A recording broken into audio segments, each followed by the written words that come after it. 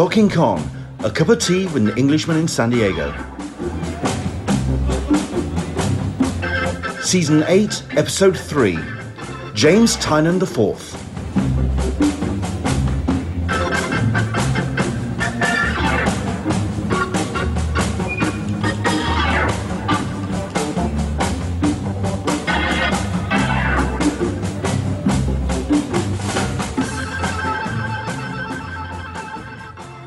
Welcome along to Talking Con, a cup of tea with an Englishman in San Diego. My name's Leonard Sultana. I have my tea. I have a great guest who I'm going to bring on very shortly indeed, but just wanted to say thank you very much indeed to everyone who has joined in and everyone who's been watching all our incidental episodes as well. We had a cracking show a couple of days ago in the middle of the week where we talked to Jeff Trexler, who's the new interim director of the Comic Book Legal Defense Fund. It was probably the heaviest and most intense episode we've done on this particular show. But for me, it was an important conversation to have. It's about the past, the present, and the future of the CBLDF. I would really encourage you to go back and check out that episode because there was some big stuff in there. And Jeff gave some encouraging noises. I mean, the man's a lawyer, yes, but that's the way it works. I think he's coming at it more as a fan. So he's certainly someone to listen to, and I'm wishing all the best for the organisation. We also had we've had some great incidental episodes, some more coming up as well. Mike Hawthorne is going to be on the guest on next Saturday's show, and then tomorrow we're going to be talking to the guys behind a Kickstarter, which I'm very excited about. Stephen Mooney and also Declan Shelby, who's doing one of the backup stories for it. We're going to be talking to those two. About a cracking Kickstarter. That's going to be 10 a.m. Pacific, 1 p.m. Eastern, 6 p.m. GMT. That's tomorrow on Bank Holiday Monday. Hopefully they haven't realised that it is a Bank Holiday Monday and they are still going to be available. But that's going to be on tomorrow's show. Do join us for that. Right, we've got people on the chat already. They're all lining up and they're wondering, where the hell's the guest? Come on, you don't want to hear me. You want to hear the guest. You want to talk to James Tynan IV. Hello there, James. How are you, sir? Hey, I'm doing well. Thanks so much for having me. What is the pronunciation of your surname, please? It is Tynan. Tynan. Okay.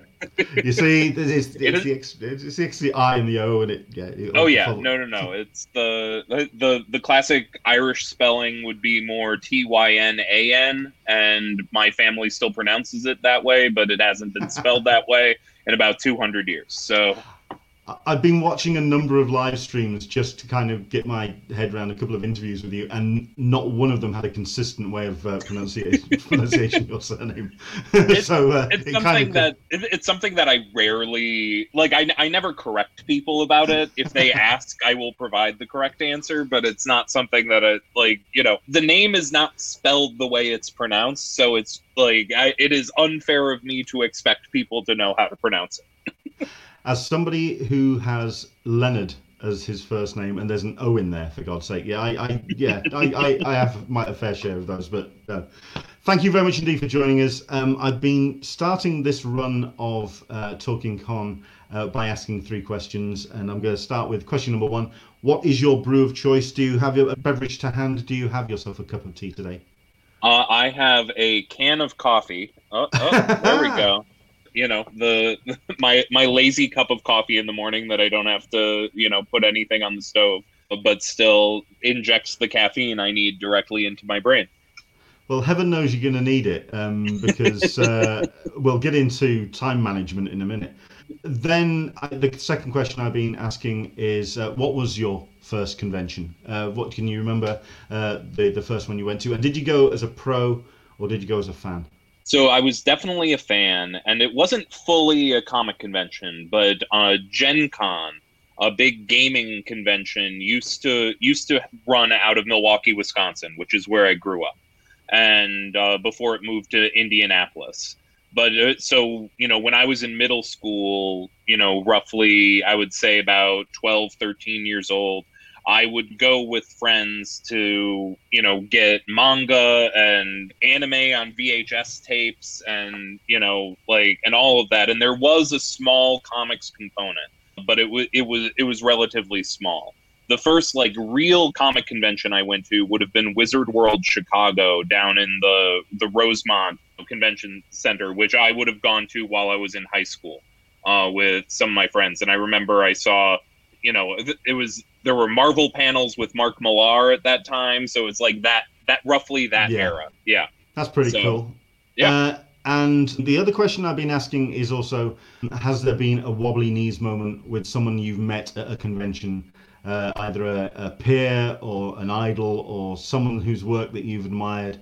Honestly, it's all of them. Like it's something that I've never stopped being a little like when I am given an opportunity to meet like someone who is a hero of mine, sometimes I'm just like, I'm not sure I can handle this in this moment.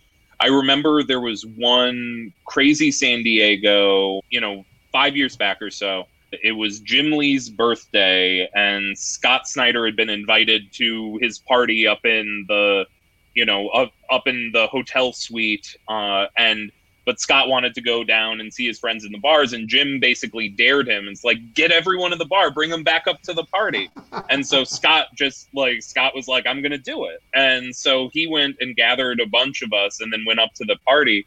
And so there were a bunch of like very like, at that point I was like working on Batman Eternal or something like that. I was not a, I wasn't really a name by any means, but it was, and then there was in a corner, like Scott was having a conversation with Jeff Johns and Grant Morrison, and it was just like, and I didn't know like anyone at the party other than Scott, so it was just like, I'm gonna go have a cigarette on the balcony, and like, because I can't go over off into that that corner. But yeah, so it was that was definitely a that was definitely like one of the most like, oh my god moments. And I did get to meet Grant Morrison. I hope I did not make a fool of myself, but I doubt I made much of an impression either way in that moment. I've managed to blag my way into a couple of comic artists and comic writers parties, and I've ended up just being sort of like super glued to the wall. I've just been so kind of, I don't know how to deal with this. I don't know how to. Not only that, but I also I'm never really sure about what on earth I'm supposed to say in terms of just having a conversation without, like you say, coming off a little bit. You don't know what on earth to do and say in those moments. But also, I can imagine that there's that reverse element as well when people do meet you at conventions. Can you talk about any favourite fan interactions? Those moments when people come up and how often do you get recognised at a convention? More than I used to. I mean, I think it's the benefit of being especially when I have my full beard going, and I'm a pretty big guy, so it's something that when I'm walking down the aisle, it's like, if they've seen me up on a panel, they're gonna notice me on the floor. So I do try to keep like Sharpies in my pocket when I walk around the show floor now. The strangest encounter that I've ever had and it was weirdly very early on in my career. This was back when I was like on Talent. Was a teenage boy when I was living in New York in the Lower East Side at that time, and like a teenage boy basically followed me into a grocery store and then asked me, "Are you James Tynan?" And then I said yes, and he was like, "I love your work," and then he ran out of the grocery store. And it was just like that was, to this day, that hasn't been topped, and that happened like in 2014. So it's like, it's strange that moment hasn't really been surpassed. But like at conventions, it's always really, really powerful when you see someone who the work really matters for. Like particularly, because I write a lot about with queer characters, and I've spoken a lot about my journey as a queer person. Like it's something that when someone has seen themselves in my work and they bring it up to me, and you can see how much it matters to them, that is extraordinarily powerful. I can imagine. And then sometimes when I went to Mexico, that someone brought me this, and I love it. Its creepy eyes stare at me all day, and this is my friend. He's been, guarding me for the last couple of years. Has that been the kind of the totem that's been helping you out over because I know that there's going to be plenty of people that's going to be asking questions. By all means, guys, if you have anything that you want to put to James, we've got plenty of people who are jumping in. We've got Leanne D saying hello. Michael P's joining us. Sarita P's hello. Karen Session, good afternoon from New York. A pleasure to have everyone joining us. We've also got Jackson Matterhorn watching. Is this live? Yes, it is. We are live now. So any questions you have for James, do dive in. By all means, I'm counting on you lot for the Batman questions. Because we were talking just prior before we came on. Yes, I've been reading Detective. Yes, I've been reading Joker War. Yes, I've been reading a number of the core Batman titles. But it's certainly the stuff you've been doing for Boom, the stuff you've been doing for Image, which has absolutely been rocking my world. Everyone, this is where you have to fill in the gaps when it comes to the Batman questions. Listen, I mean, I'm the kind of guy that when they did Final Crisis and they buried Bruce Wayne, I'm the one that wanted Bruce in the ground to stay there. I didn't want Bruce back. I wanted Dick Grayson to be Batman from now onwards. I wanted the evolution of the character. When it comes to your stories, it's been interesting to see how you very much are about family across all your titles, and you don't just treat the Bat family with kid gloves. It's very much a case of you love these characters intently. It's almost, you don't know if you can correct me on this, whether you enjoy interacting and writing for the family more than Batman himself and Bruce Wayne. Would that be a fair comment? I think there is definitely some truth to that, and I think that part of it is like a very simple thing. I enjoy writing team books, and I enjoy writing books with big casts of characters, and like Batman can be such a solitary character, but I always, even on a book that's meant to have like a singular protagonist, I still need to build a huge supporting cast out around them. So, you know, in my Detective Comics run, it was building around the Bat family, and the Bat family are my favorite characters in all of superheroes. And that's why, you know, I wrote about them for 50 issues, and I absolutely love all of those characters. And now on Batman, I'm bringing in a lot of the villain characters, and I'm creating a lot of new villain characters because they are Bruce's other family. And that's the angle that I really, really enjoy, is he has his own relationship with each of them, even characters like Penguin and the Riddler. There's a familiarity there because they've been doing this for so long. So it's just, honestly, that's something that I really enjoy tapping into, and I do like leaning on the characters around him. And, you know, I've been trying to sort of, like, my detective run, very much, that was me almost trying to do, you know, 70s, 80s, like, Claremont X-Men, like, with the Bat family. Yes. And, like, and weirdly, what I'm doing now in Batman, I didn't even think about this until later, is what I'm doing now on the main Batman title is I'm trying to do 1990s X-Men with the with Batman and the Bat villains. And you know, it's really, like, a lot of it is just trying to challenge myself and trying to go into, you know, new places with you know, with this universe that I've been working in and around since I started in comics 8 years ago. Yeah, it must be such a challenge to write Batman and Bruce Wayne because of that almost desire by the audience that they don't want him to change. They want that stoic.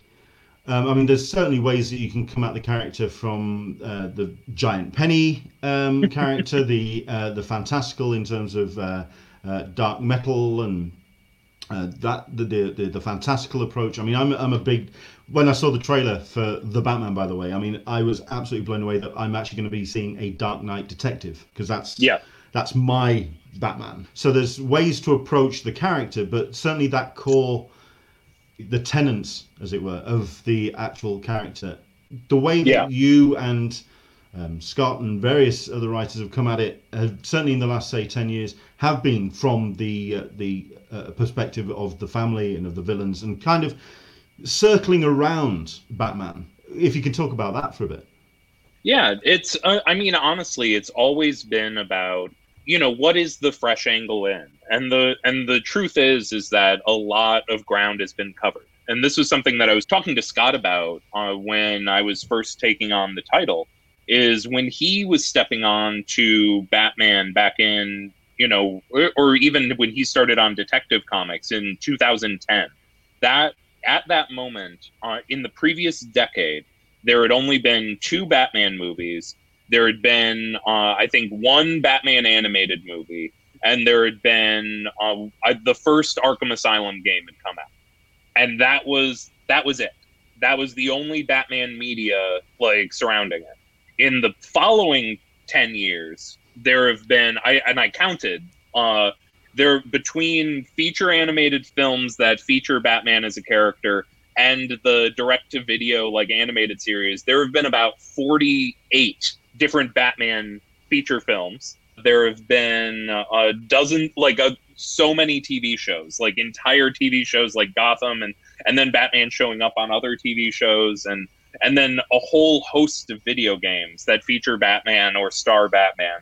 And it's one of those things where, like, time and time again, you sort of see all of these different facets and all of these different ways into his head, which honestly, like, even though it's something that I know fans are still a little, still figuring out how they feel about it. But when I first took on the job, it was right after we all found out that Alfred was dead and he was actually going to be dead.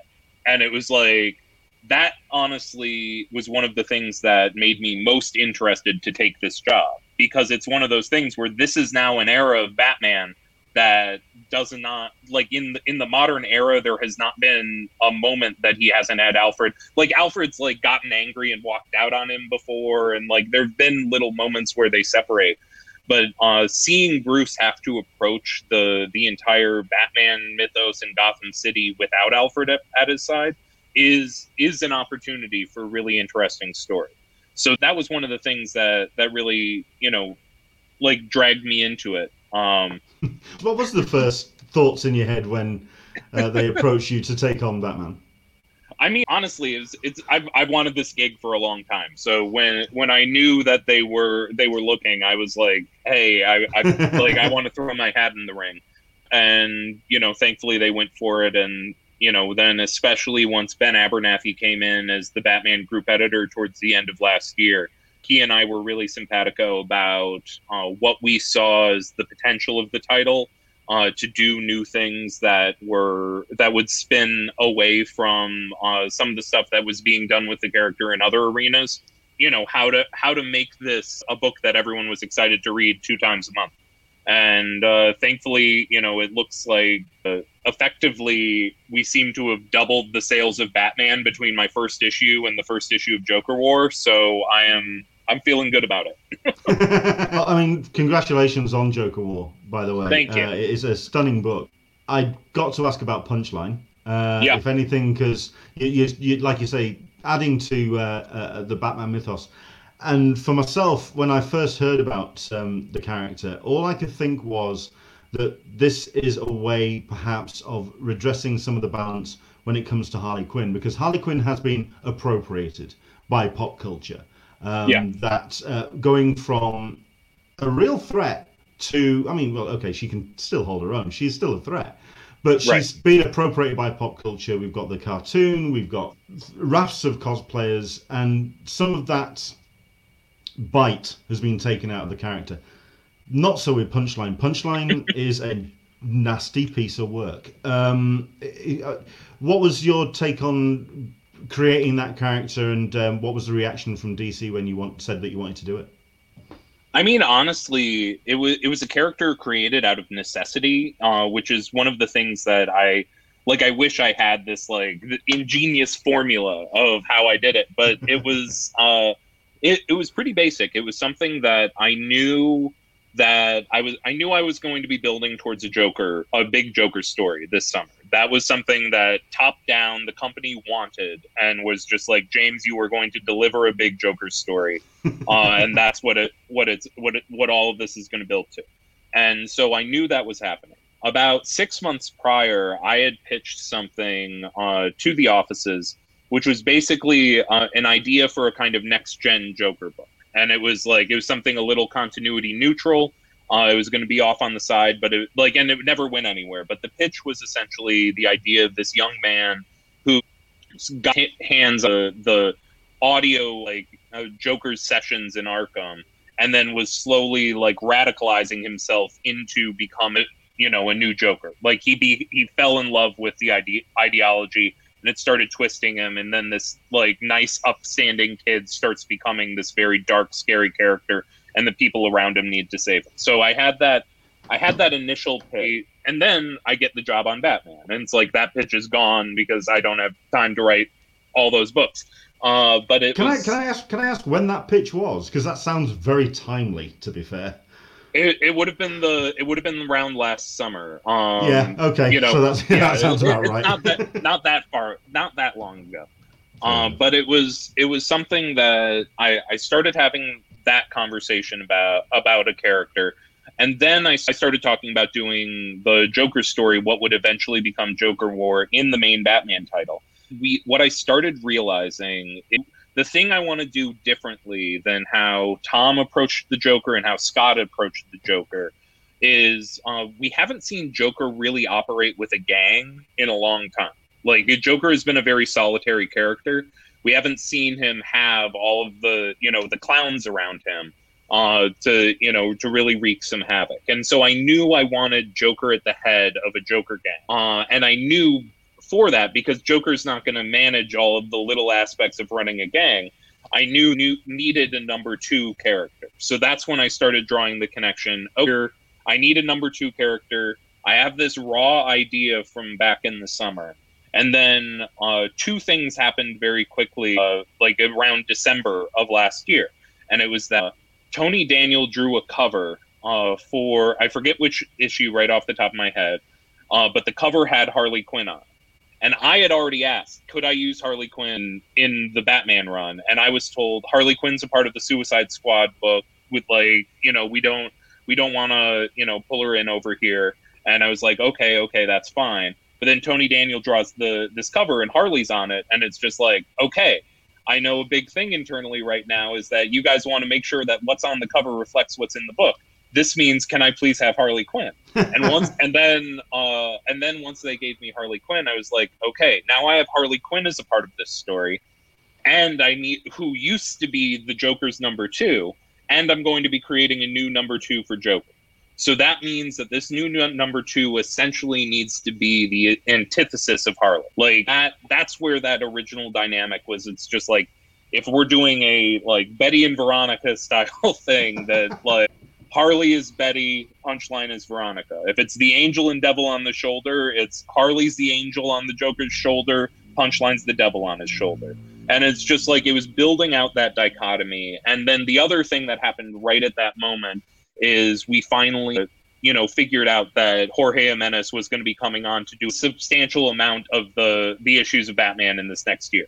So it was like, okay, we have Jorge Jimenez, and Jorge can't start drawing pages yet because he's still wrapping up Justice League, but he can design some new characters. So we give him the designs for the designer and for Punchline, and he turns in the Punchline design, and it is just like, okay, this is very exciting. And, that gets run up the ladder and all of that. And, it's one of those things where I wasn't getting a lot of press right when I started on Batman, so I basically kind of took it into my own hands and started releasing my newsletter. Especially, selfishly, I knew I was going to be launching a bunch of independent work over the course of 2020. I wanted to make sure that the people who were coming for news about Batman were also getting news about Something is Killing the Children, Department of Truth, Wind, etc. So it's one of those things where it's like, it was all, part of one thing, but then I threw the Punchline design up on that newsletter with permission from DC and all of that, but they didn't think that that was a news story because I had introduced characters before. And then everything went freaking crazy. And that was, just within a week, we were seeing cosplay and fan art. The fandom corners of the internet were already like acting in the manner of Punchline, a character who had not appeared in a single panel.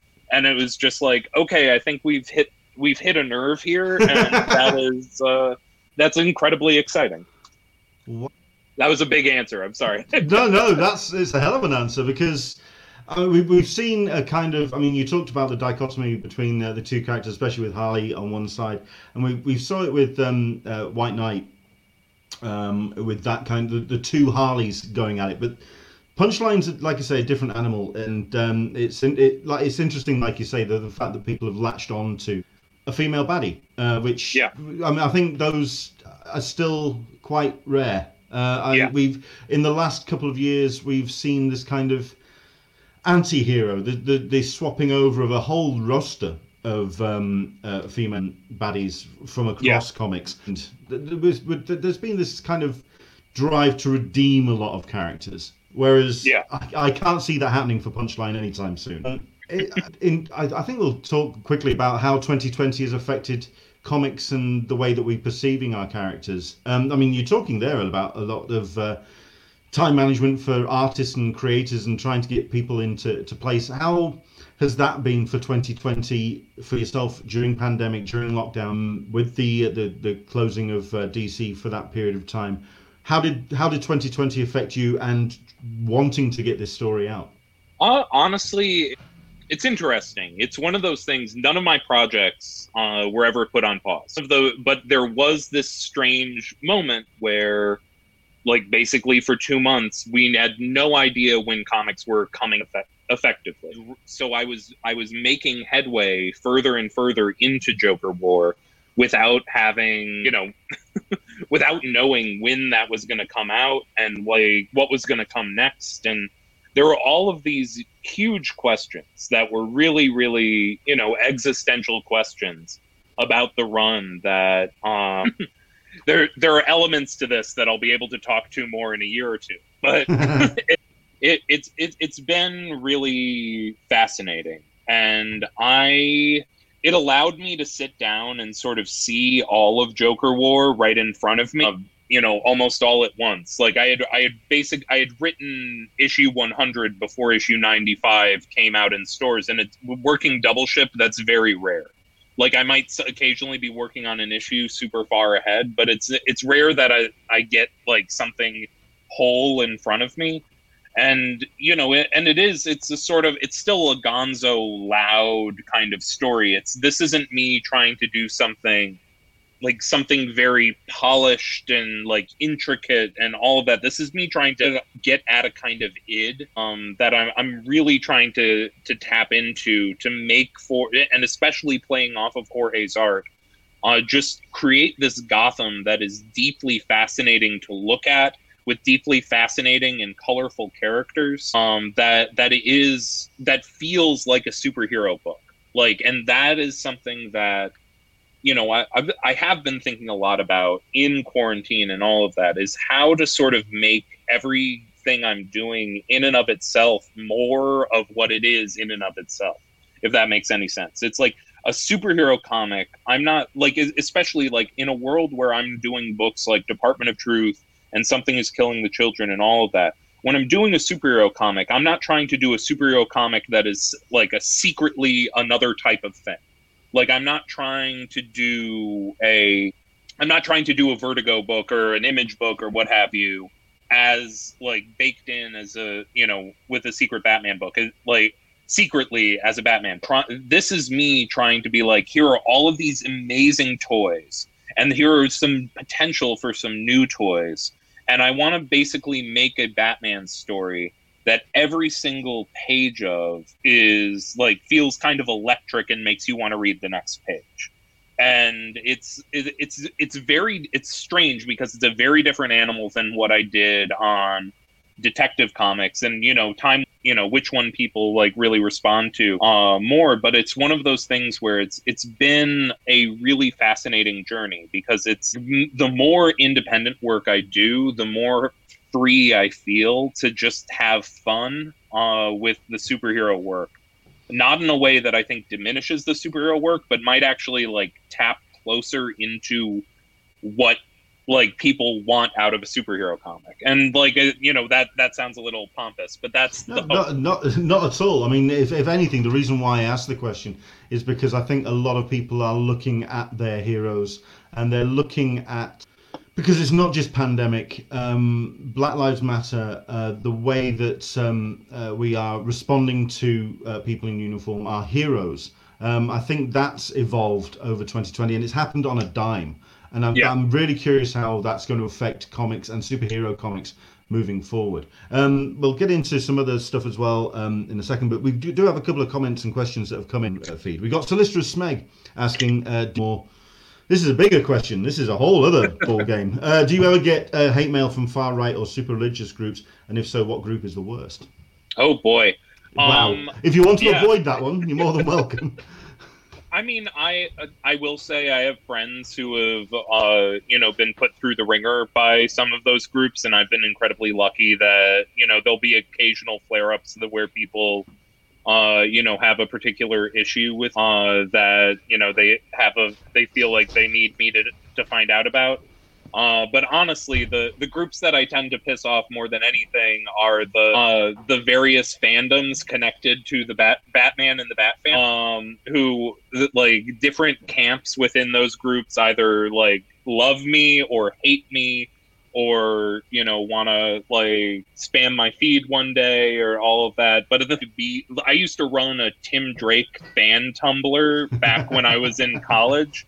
So it's one of those things where it's like, I understand where you're coming from and I respect where you're coming from. I am not going to engage with any of this because I know that is a losing battle, but I absolutely respect, you feeling this strongly about it. What's the phrase? Well, there's nothing worse than being ignored. If you're creating something, whatever way it's inspiring passion, either vitriolic or positive, at least you're creating something which is generating that kind of... I get that. Into the Blue Mister, it seemed like you had a lot of fun working on the 3 Batman Teenage Mutant Ninja Turtle series. How was it working with Freddie Williams? Oh yeah, I've got the animated movie they made on it, which you should all pick up because they did a very good job adapting it. Honestly, working on that whole series with Freddie was one of the highlights of my entire career. And then especially working on volume 3 of that and actually getting to work with Kevin Eastman, like on art internally, was like, that blew my mind, like absolutely blew my mind.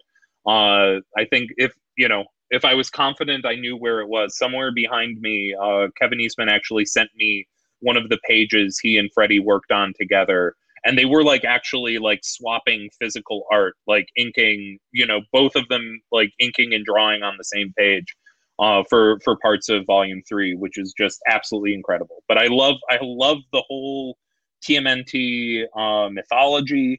I'm really happy I was able to play with it as much as we did. And yeah, no, I'm exceptionally proud of those 3 volumes, and I hope at some point they release like a nice omnibus of it. Like that would make me very happy.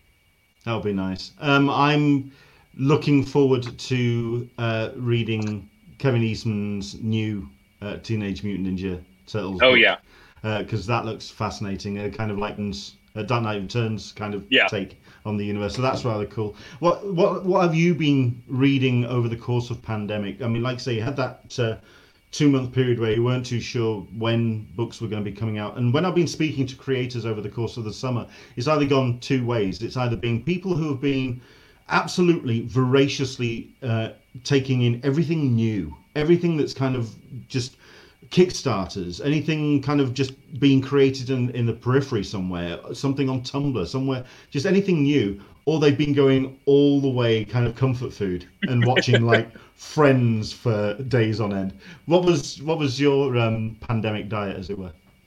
So my partner Sam has always lived a bit more in the indie alternative side of comics. More the Fantagraphics, drawn in quarterly, that side of the business. And so we have this incredible bookshelf where I had only read some of the highlights of that whole bookshelf. And basically I sat down and was just like, you know what? I am going to read everything. Honestly, it was incredibly inspiring because mixed in with that, it was a lot of books that I had been meaning to read from more modern, but it's, just reading through the entire body of work of Adrian Tomine, who I'd read bits and pieces of before, but just literally starting with Optic, up to today. I literally just read his new book last night, and it's just this incredibly powerful work. And then on top, I would say that the most important thing that I finally sat down and read over this whole break was From Hell.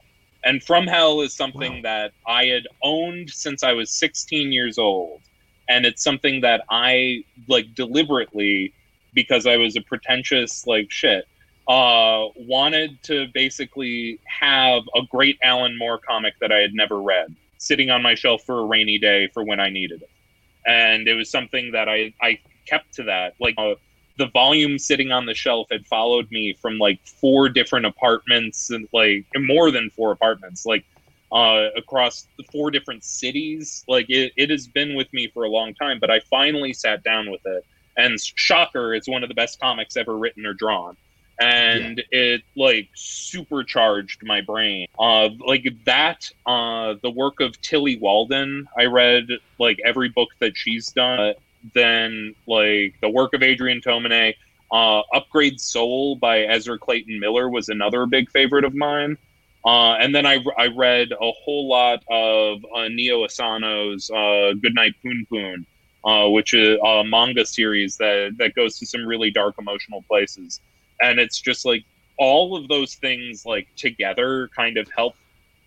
I don't know. It's it stuck a lightning rod into my head a little bit, because for one, it was just it's really important to sort of remember sometimes that we've created all of these little barriers between the different corners of the comics industry to the point that they feel like wholly different industries and sometimes wholly different mediums.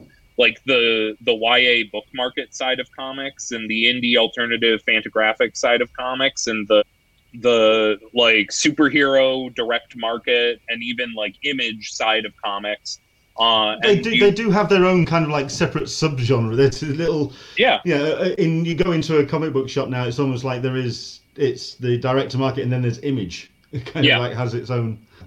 And it's incredibly important every now to remember this is actually what the entire breadth of the medium is can do.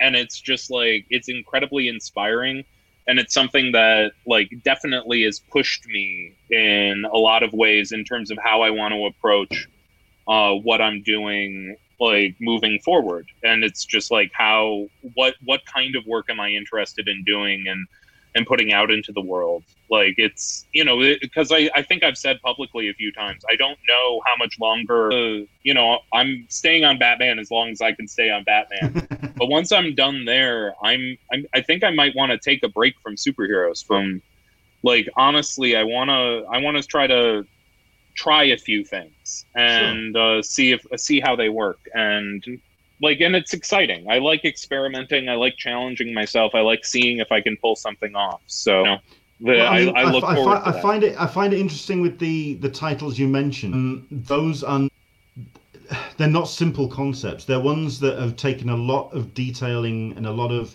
planning and a core mythology creation before a single keystroke was made on a word processor. It's something that has taken a lot of building and laying out before you actually move to the process. And that I can certainly talk to when it comes to Wind and also Department of Truth, which we'll get into in a second. A couple of comments that are coming in, a couple of questions as well. Mark Abnett is asking a process question. Pitching to publishers, what are your top tips for getting your pitch noticed and approved by ed? Yeah, that's an interesting one. If anything, because I mean, for yourself, I think it was more sheer energy for the project than anything. I mean, if you can go to that. Yeah, I at this point, I have the benefit of now I have a bunch of relationships places, but you can always tell when you have a really exciting core concept, and it's when you have the great core concept. And you are I'm trying to figure out the best way to approach this. Honestly, the most important thing to keep in mind is that your pitch document is the first creative document. That is something that I believe wholeheartedly. I actually wrote a whole piece about this for Panel by Panel the issue that was centered on something is killing the children. Like, honest, it's the same job over and over and over, because like when you're writing a 1-page pitch document, and that is a key thing. If you cannot explain your core concept in a single page, then like you are not going to be able to catch an editor's attention with it. That doesn't mean it can't, like the document behind the Department of Truth and all of that was a 20-page document I wrote. But that first page had all of the core pieces that you needed to understand to like, oh, I grasp what this series is. And practice on your 1-pagers. But then it's like and part of the reason that's important is like that's not only how you sell it to your editor, that's how you sell it to the reader, and that's how you sell it to retailers. And actually, I mixed the order up. It's like first you sell it to your editor, then you retailers, and then you sell it to the reader. Like right now, I am in the process of like for Department of Truth, I'm selling it to the retailers right now. Because there's still one more week before the final order cutoff for Department of Truth #1, and so I have one more week to get every retailer in my country and other countries to like order as many copies as I can get them to order. Because once that day passes, those order numbers are set, and anything at that point, after that point, will be like second printings and beyond. But it's just like you want the most right then.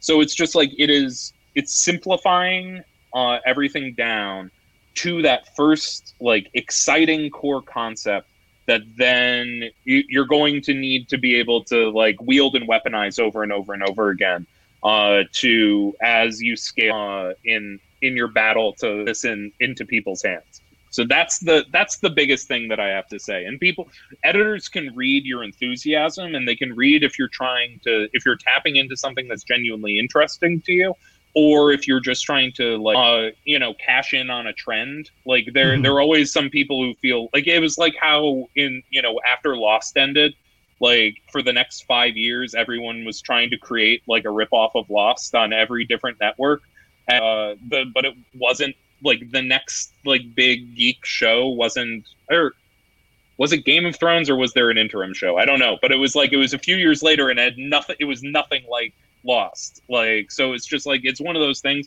Don't just try to like tap into what seems hot at the moment. You need to be able to, you tap into what you are most interested in at the moment, and you need to basically capture your enthusiasm in like a box and then like be like, see, I am a boundless source of enthusiasm for this idea. Like I am going to sell this like with everything in my might, and first I'm going to sell it to you. And it's like there is a bit of salesmanship to all of it. Fair enough. I also kind of like to touch the kind of like time management and how you have managed to tap into a number of boxes and genres. Certainly at the moment, you've got yourself a fair few things catching your attention at the moment. Obviously, Department of Truth is foremost on your mind at the moment because that, like you say, is imminent. It's on the way. But if we can balancing and spinning all of those plates, is it you enjoy having the ability to kind of work on a project, work on that particular element of that, see if you can crack that particular nut on that particular section of whatever story that may be, and then going, okay, I'm going to come back to you. I'm going to now go to Wind. I'm going to go to Children. I'm going to go to Department of Truth, because there is, I mean, not only that, we have yet to talk about your crowdfunding effort. So there's so much stuff that you've got going on. How do you approach time management and approaching all these different projects? Well, I don't sleep. So that helps. There you go. That's a one answer. I mean, honestly, it's something that I struggle with, but it's one of those things where I like having a bunch of irons in the fire. I love, and I made a decision a couple of years ago, and this was something that would have been. I'm trying to think what year it would have been San Diego Comic-Con 2018.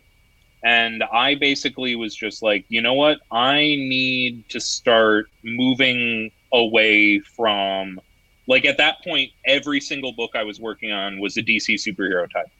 I had wrapped up The Woods. I had wrapped up all of my I think that year a couple of Backstagers one shots came out, but aside from that, there was no new creator owned work from me that year. And I realized that it was just like there was not only was that having a negative impact on my creativity, but it was also just like it was having a negative emotional impact just on me. I was feeling like I was in a box, and I was feeling that like, working at a corporation like DC, there's always internal politics. There's always like, there are a million things that, people that, you like stories you'll never hear about, or not, they wouldn't even be interesting to hear about, that just like can ruin entire weeks because someone doesn't like how one panel looks on a page, and then that changes the direction of 4 written issues, and it's just like, and what was supposed to plug into that, and it's just like all of those little things, all of those little frustrations, and it's like I need to take a bit more control in this, but I also know that I am not going to, I can't do that tomorrow, so I need to build towards it. So I basically like that summer set in motion a whole bunch of stuff. And surprisingly, one thing, I signed a 3-year contract to DC, and that was something that was like, okay, this is my timeline of what I can do to do this. And I knew I had Wind, I had Something Is Killing the Children, and that was the summer that I initially pitched Department of Truth to what was then Vertigo. And so those were sort of the 3 core concepts, and I knew I wanted to get all 3 core concepts out there. It was that right before that in New York Comic Con that I reached out to Martin Simmons, who was still wrapping up Friendo at that time, I believe, or maybe it was the 2nd season of Punk's Not Dead, but it was one of those two. He's somebody else that spins a number of plates. To be fair, yes, he is, and it was just one of those things where it's like, okay, I'm going to set all of these things in motion. And then over the course of the next 3 years, they will start coming out, and I will be able to do all of this stuff and start like pulling back a little bit from the superhero work. And then, last year something crazy happens, which is I get the opportunity to make a real push for the Batman title, and then I get it. And then it's just like, oh God, I have way too much work on my plate, and I could in this moment put a pause on each of my side projects, but it's also this is a tremendous opportunity. I have one of the biggest spotlights in all of comics on me, and I have these like big ideas that I'm very, very excited about that are about to start coming out in the world. And it's just like, I knew in that moment that I was just like, okay, this next year is going to be hard. Like, it's going to be hard work to get it all done, but I can't put the brakes on any of these projects. I need to make sure that they come out, and I need to make sure that they launch as strongly as they can, and it needs to be the best work that I've ever written. And that was sort of the genesis of like where I'm at now. So a lot of it is like long-term planning, but then there's the little chaos element that always throws itself in, which is like, I didn't plan for creating a punchline, and now there's some like, and I'm creating other new characters in and around Gotham, where all of a sudden it's like, well, what if about doing this side one shot? What about doing this thing? And then that adds onto my plate too. And then on top of it, it's like, then over here in Something Is Killing the Children, like we're approaching a scenario where there's a chance that issue 11 of Something Is Killing the Children might outsell issue 1 of Something Is Killing the Children. And it's like, that's incredible. So it's just like all of these things are happening, and I need to sort of keep all of these like engines in motion. And it's exhausting, but it's also exhilarating. And it's, in each of my titles right now has a very different feel and is a very different animal. And that's something that is crucial. I need, like, it needs to feel like I'm stretching a different muscle. Sure. With everything I'm doing. And so the process of working on all of these projects feels like I'm getting, a full body workout. Yeah. So that's kind of how I think about it and approach it. I'm curious as to see how you would actually equate the books that you do to your. Okay, so Batman's your cardio. Um, um, Wind is your legs. It's the energy. Okay, well Yeah, that's yeah, a yeah. legs day. Okay, I've no idea what you'd call something is killing the children. What on earth you would call that? Um, Oh boy. yeah, absolutely. I mean, yeah, it's like I said at the top of the show. It's definitely the creator-owned titles which have absolutely been rocking my world. Has been Something's Killing the Children, obviously incredibly well received, and also I like the fact that you do acknowledge that you've got the Batman spotlight, but that light spills onto these other projects, and that raises them to the fore. And I think that's interesting to talk about. When it comes to Something Is Killing the Children, I mean, I think the book that I equate it to when I describe it to people is Witches. There is that real sense of a world that something is happened way before this story. This is an ecology. It's not something that you are just observing. You are kind of seeing around the corner at something a lot bigger. Yeah. How much, when it comes to planning this, I mean, we could talk about this for all of the titles you've mentioned. When it comes to that, at least putting the time into creating the world before you actually launch the book.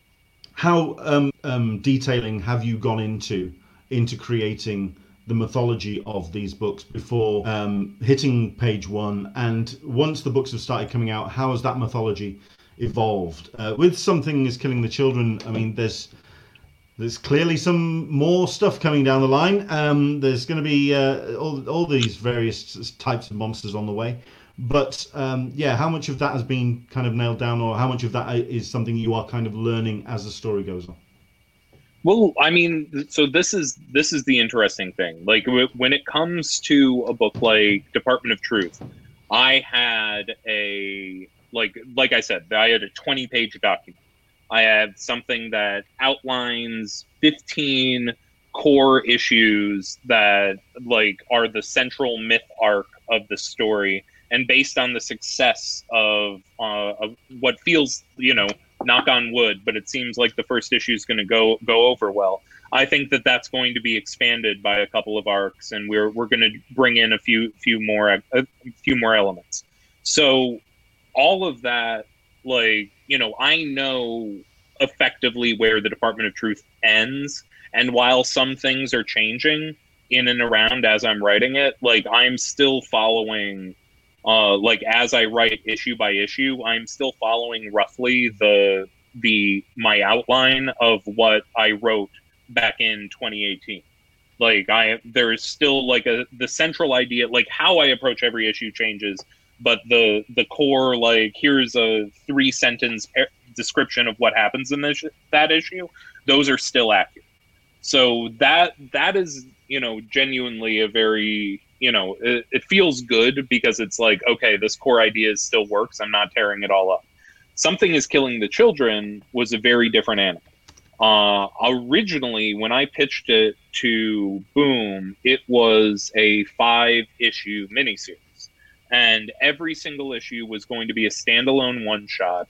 And Erica Slaughter was going to be is a kind of unknowable character who clearly represented this larger universe of monster hunters. But every single issue, she would arrive in a different town, fight a different monster, and leave. It was basically the high concept was I wanted to do like an entire series that was like the standalone one shots in like Hellblazer or Sandman, where it's just like here, and like Sandman, doing stories where I shift away from the central POV of Erica and go into a random person and like let them tell the story. So that was sort of the initial idea. I started writing the first issue and I realized that wasn't the comic. That wasn't this comic. I knew that this wasn't something that I was looking to resolve in one issue. I knew this was a longer story. So I reached out to my editor and I was just like, okay, I need all 5 issues to tell one story. So I'm changing that right off the bat. And then as I start going from there, it was around issue 3 that was like, I need more than 5 issues. And it was just like, then you better hope that the first issue sells. And thankfully it did. And I think that I benefited. I was incredibly lucky with the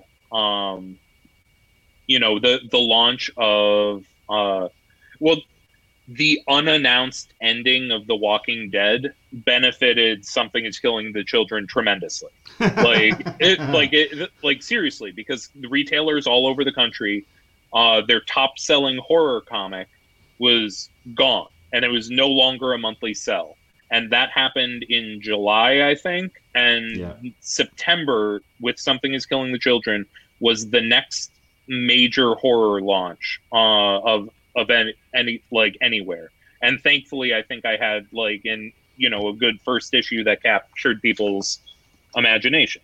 So it's like all of those pieces sort of came together. But for writing the first arc of Something Is Killing the Children was a sort of act of discovery.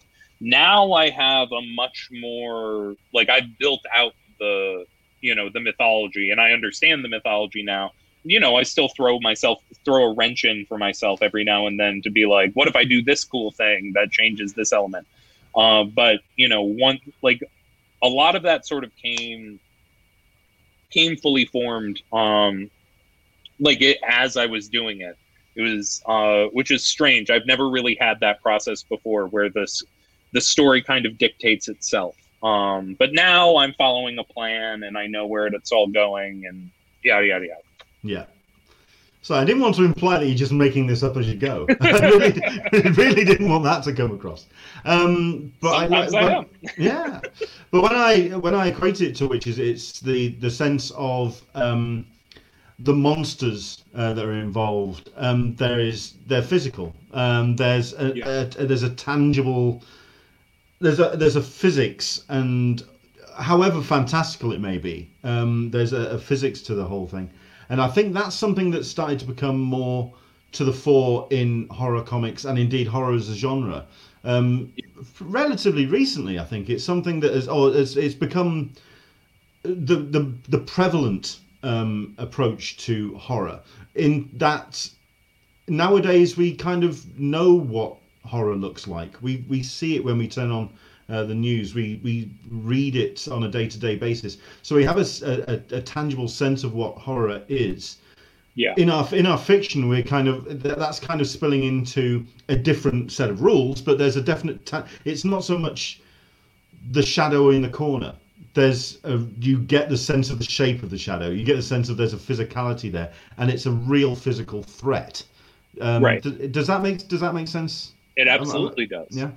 No, and honestly, the core conceit in Something Is Killing the Children is it's basically taking all of that abstract horror and creating a shadow monster out of it. It is, but it, and I think that drawing a through line from me to, witches, and then from witches you can go from Scott to Stephen King.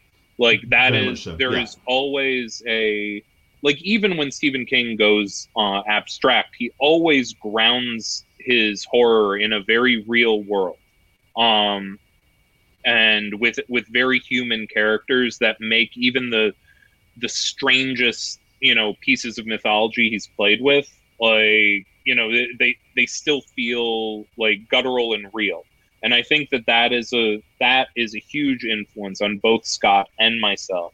And it is, I think Scott and I kind of, we've worked together for so long. There are traits to what we enjoy in horror that are aligned. And I think sort of the core message of both are a little different. I think that my horror stories tend to be a lot more about how, I am someone who's always been skeptical of systems and organizations and all of that. And that's part of why, in Something Is Killing the Children, the Order of Monster Hunters that Erica is a part of, they are not just good guys. They are kind of a corrupt and stagnant organization that Erica's going off on her own to fight. And I think that reflects something real in the world. But it is something about you need to, if you're going to stick a knife in someone, to make them feel something with horror, Like, you want there to be teeth in the knife. You want them to have something to grip it to grip onto.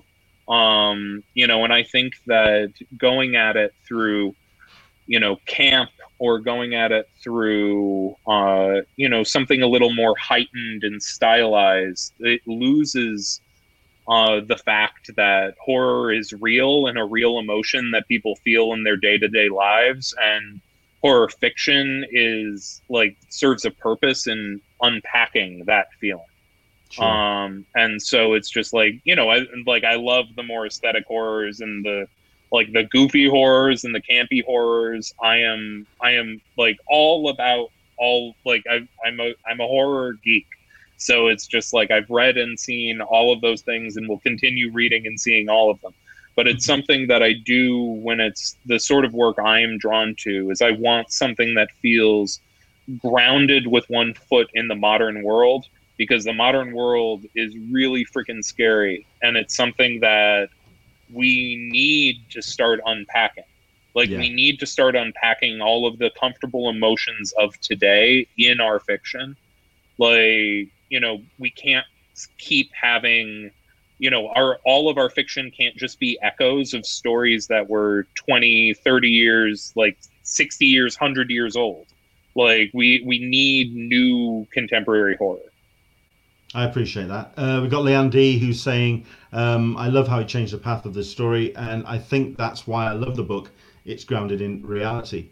It's the last time I mentioned witches. The thing about that book is that it's definitely a story where the characters are falling into the world of witches, and it's falling in that direction. You're falling into the tree, you're falling into the woods, that regard. Yeah. With Department of Truth and with Something is Killing the Children, from the way I kind of been equating it is, that meme that went around where there was a werewolf kind of image coming up the stairs towards you, and you could see the werewolf coming at you, and the reaction is, how would you react? And of course everyone's reaction is, well, I'd shit myself, clearly. Yeah.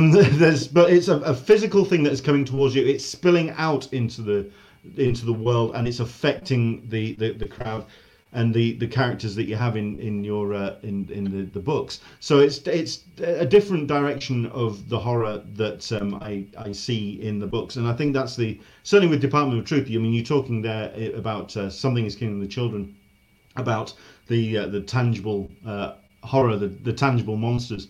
With Department of Truth, you can go pretty much bloody everywhere. This is where it gets slightly awkward to talk about this, and I know that we're now currently talking to the Patreon audience, so it's a slightly smaller audience, which is great, because at least then I can be a little bit more open about Department of Truth, because it's very difficult to discuss this story without spoiling it. It's a son of a bitch to talk about, because and I will say I am trying to keep that last page intact for the readers. Trust me, I mean I've got a couple of screen caps, and trust me, they are nowhere near the back end of the book. Oh, trust me. Yeah.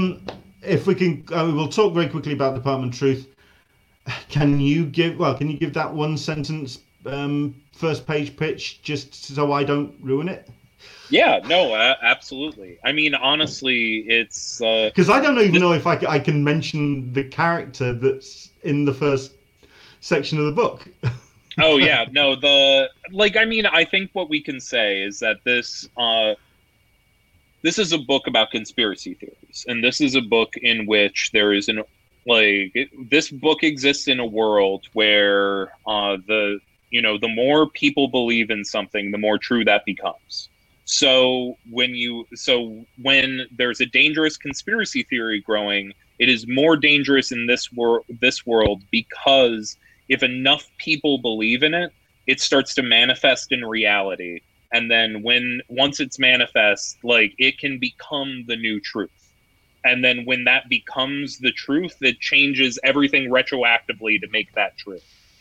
So there's the big example that's played out in the first issue is Flat Earth, and how that's connected to the moon landing and all of that stuff, and basically the idea that if all of a sudden there was proof that we lived on a flat Earth, it's not only that it wouldn't just be like, oh man, like everyone's been lying to us that it's a flat Earth. It's think of how deep those lies would be. It would be every world government would have been lying to its people for ages. Every airline would have been lying to people about like the direction planes go. The entire space program would be fiction. And it's one of those things where it's just like, when you have, it creates this level of menace and this level of all of that then all of a sudden, like, society would become like wildly more unstable and all of that. When you know that, like, you know, changes of that scale have happened. So like, that's kind of the core pieces. But I would say that the big thing with the Department of Truth is I wanted to play with the real conspiracy theories here. Like, we're not looking to create. Like, so far in writing this book, I have not created a conspiracy theory. I am using ones that exist in the real world. Sometimes it's a slightly fictional variant on a real world one, like issue 2 deals with a case similar to the McMartin preschool trial back during the Satanic Panic of the 1980s. Right. But I don't actually use like the McMartin preschool trial because I didn't want to sort of twist that for my own means. Because I mean that honestly, one of the most difficult things in this book is trying, like, I'm playing with some fire here, and I need to respect the fire, and I need to make sure that I, you know, don't let it go untended. I mean, certainly when it comes to the conspiracy theory, I mean, yeah, I was thinking about the conspiracy theories in future episodes and future issues going forward. And certainly for the biggest one for the last decade, 2 decades, is 9/11. Yeah. I'm guessing that gets touched on at some point. At some point, that'll definitely get touched on. And, you know, because I mean, I remember, honestly, like when I was in early high school, it's when there was this video that was going around online called Loose Change. And, you know, it made a very compelling argument, which then, like, literally, I was getting a little swept up in it, because it was just like, I watched it and then I bought the like $9.99 DVD of it, and I would like show it to some of my friends. And it literally took my dad, like, who finally saw that I had it and understood what it was. And he like sat me down and was just like, for one, you know, I have, one of my aunt's brothers, you know, not blood related, but, you know, extended in the family, passed away in the 9/11 attack, because I have tons of family here in New York. And it's just like, and it was one of those things where it's like, you know, there is a line between, you know, questioning the government and questioning like what their motives are and all of that. And that, like, you know, you need to question authority. And then there's the line where you're dealing in fantasy that hurts people, and like he laid that out to me very clearly.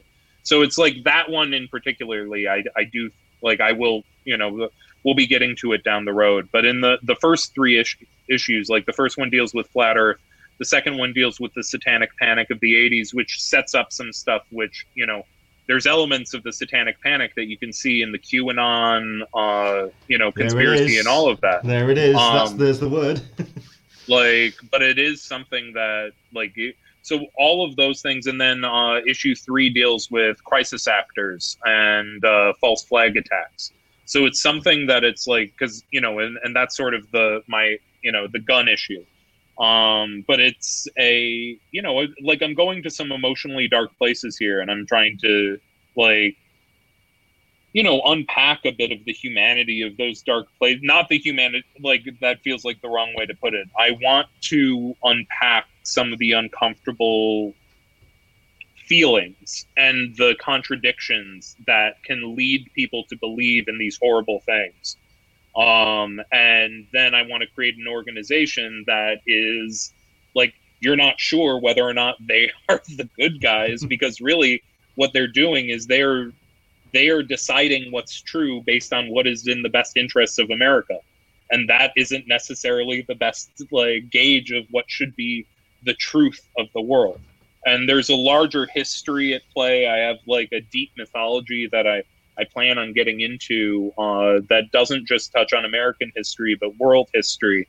And we start getting into that in issue 6, where we'll start to see how this goes back all the way to the fall of Rome and before. And it's just like you can see, like, this is the,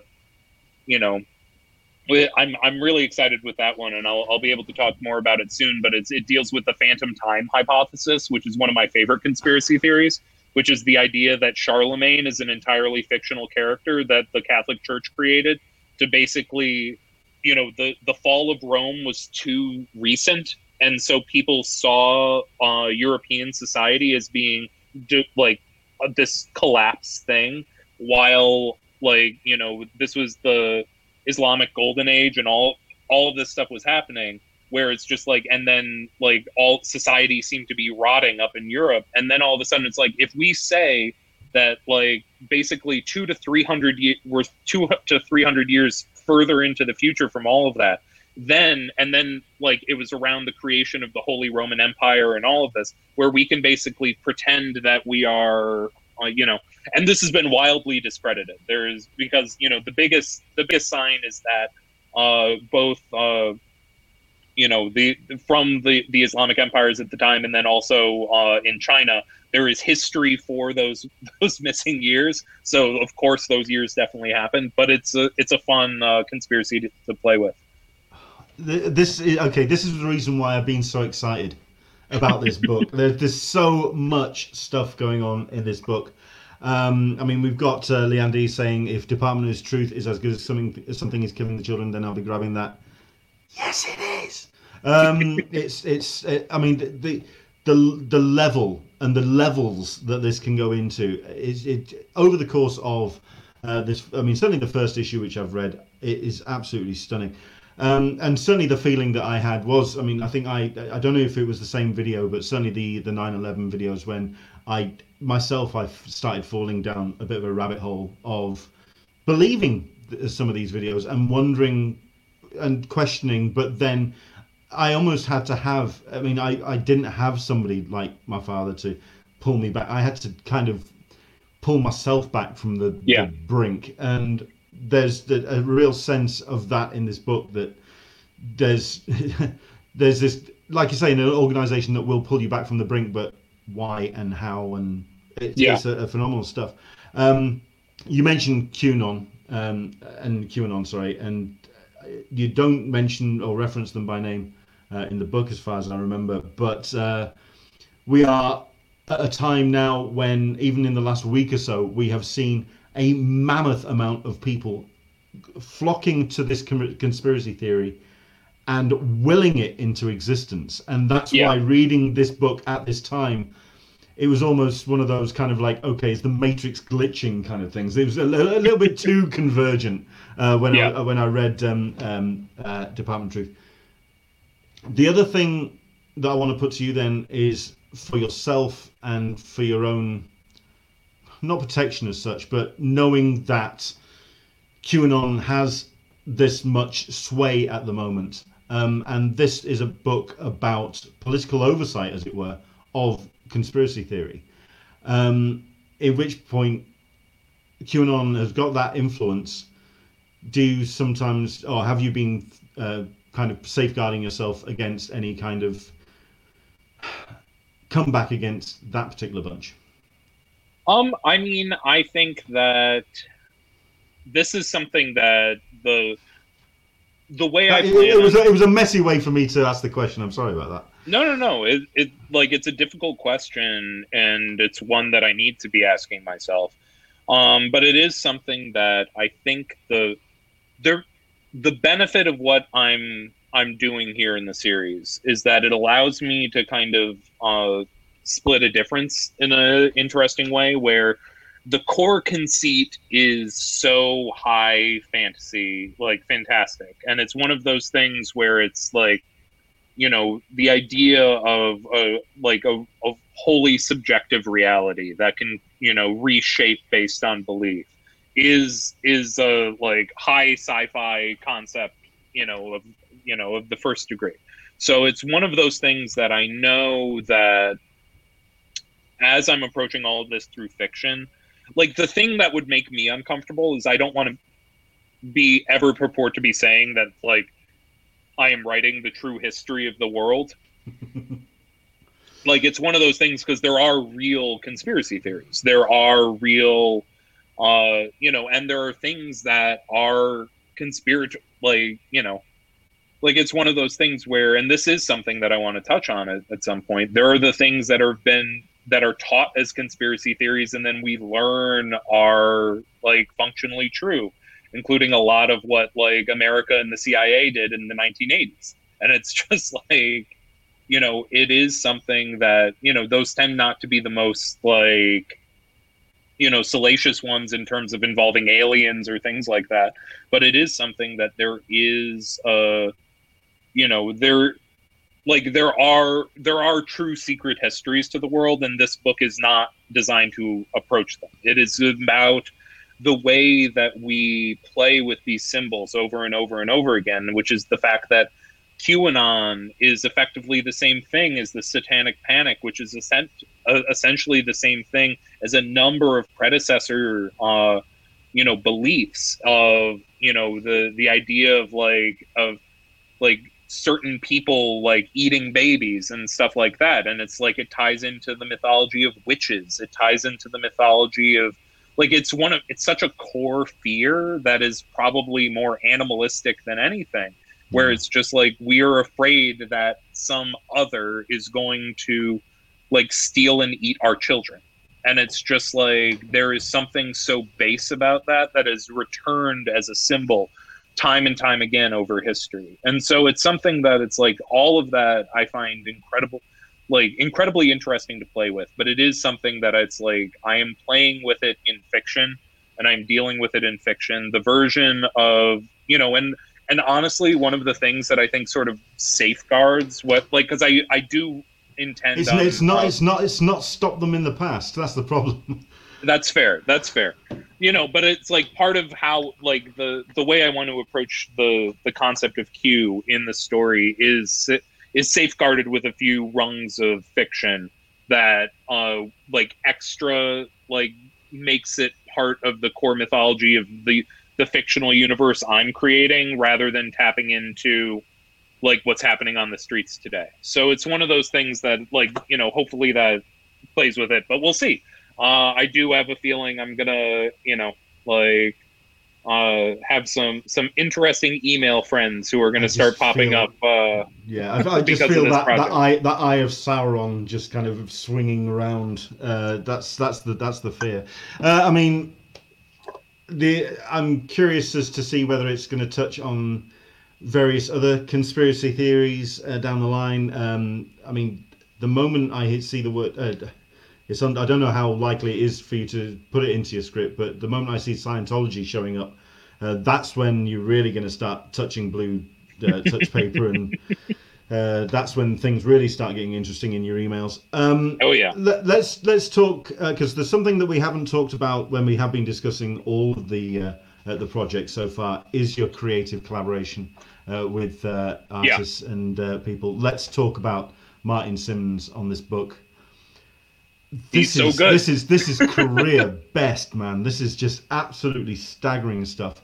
How did you find out about him, and what did it take to persuade him to come on the book?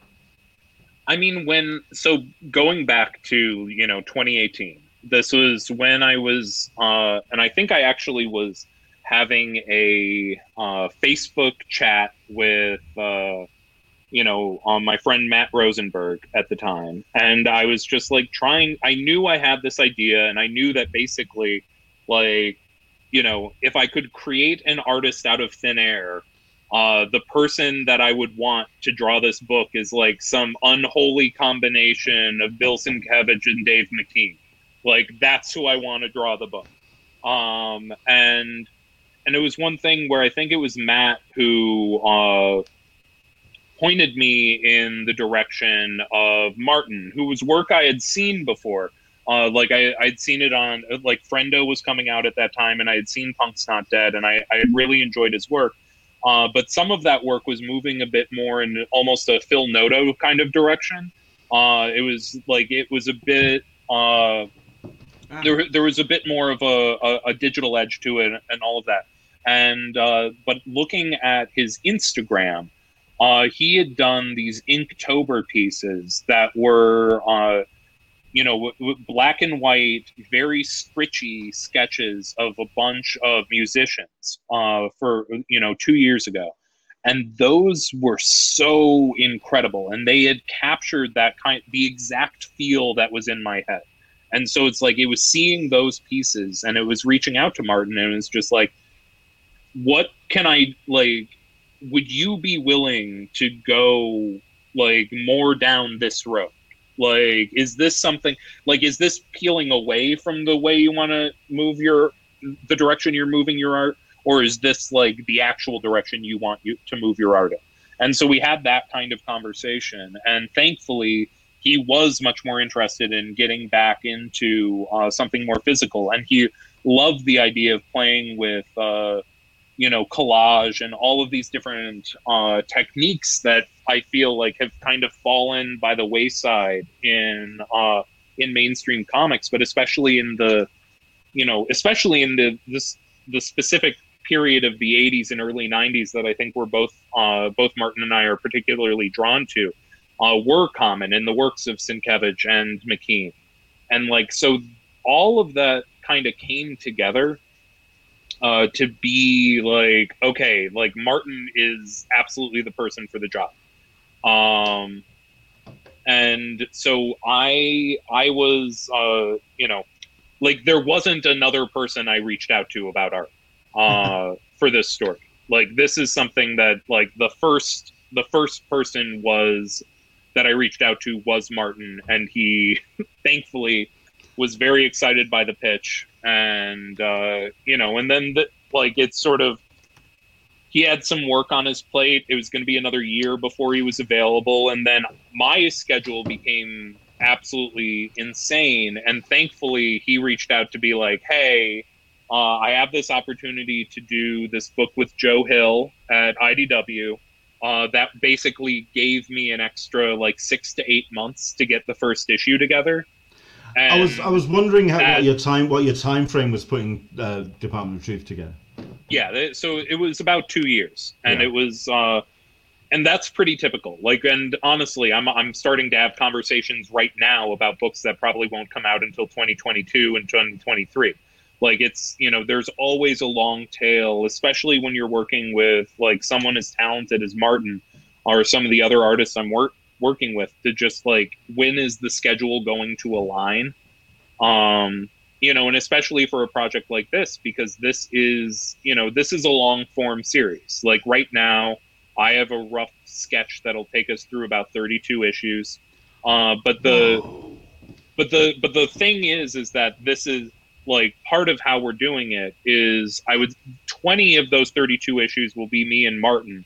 But one of the things that, Martin and I agreed on, but so there isn't like a 4-month gap between every single arc of this. Like, I wanted to do the classic Vertigo thing and bring in people for one-shots that get to show different aspects of this world in between big arcs.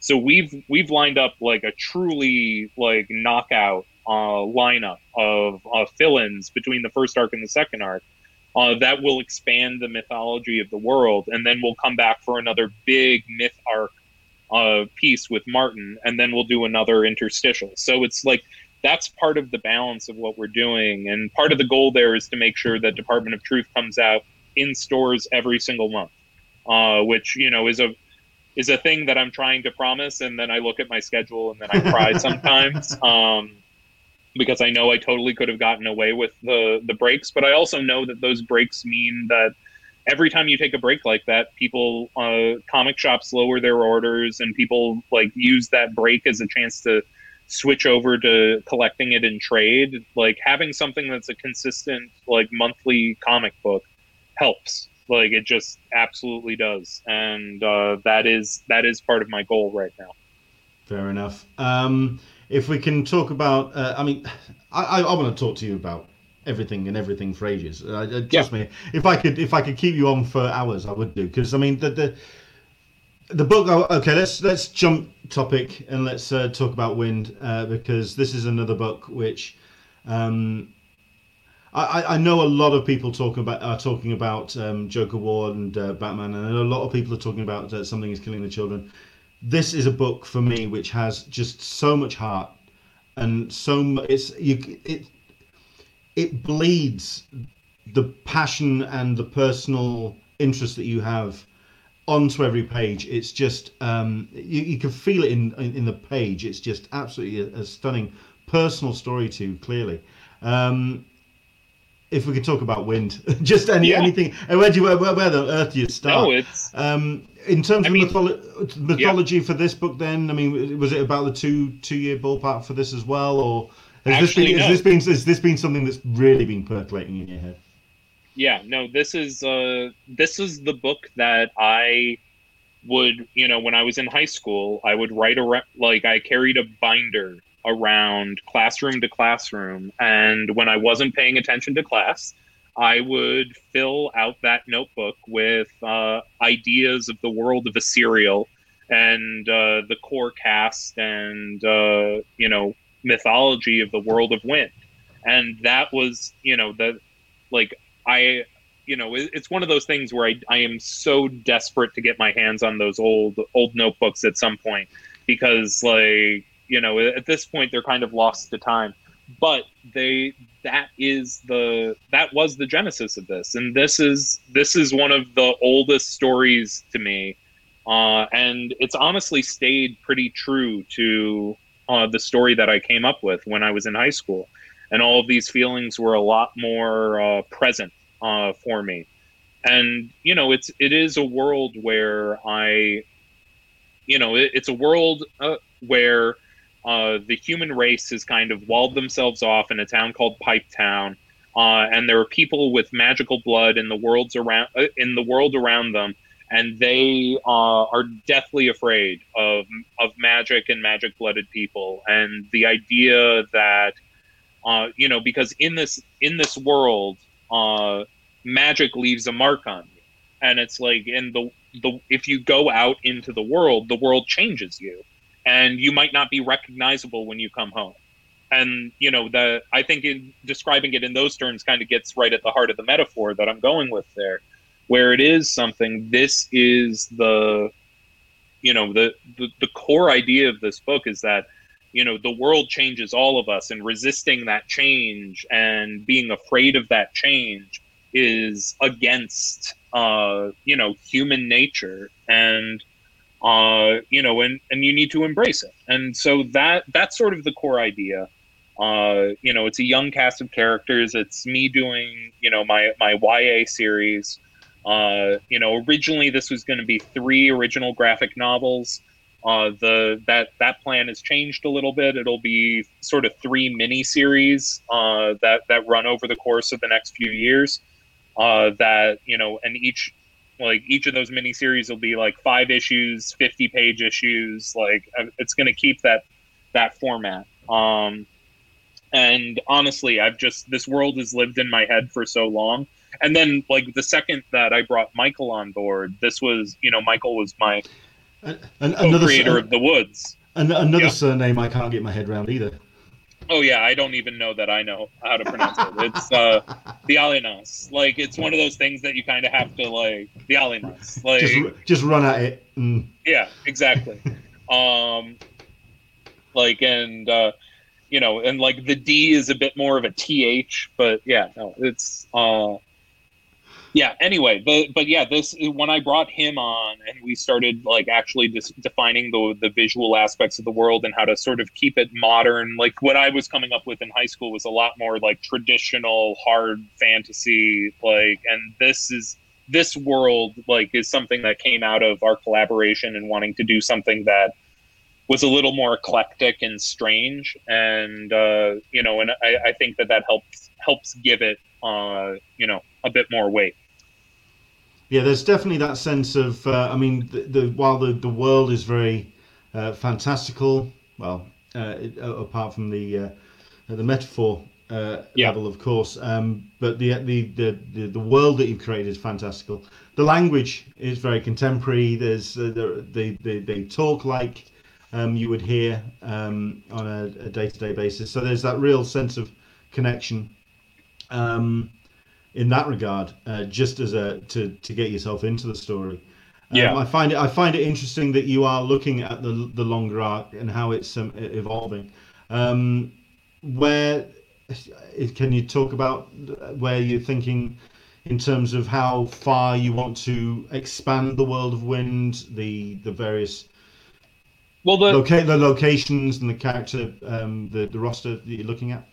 Yeah, no, honestly, I have a pretty concise plan through that'll take us through, what I saw originally as the 3 graphic novels of Wind. And those tell one story, and then, if those books are successful and I want to tell more stories in that world, there are kernels for those stories in everything that I was doing back in the day. But honestly, this is meant to kind of tell the full story of the character Wind and his journey with his own identity, and the character Prince Yorick.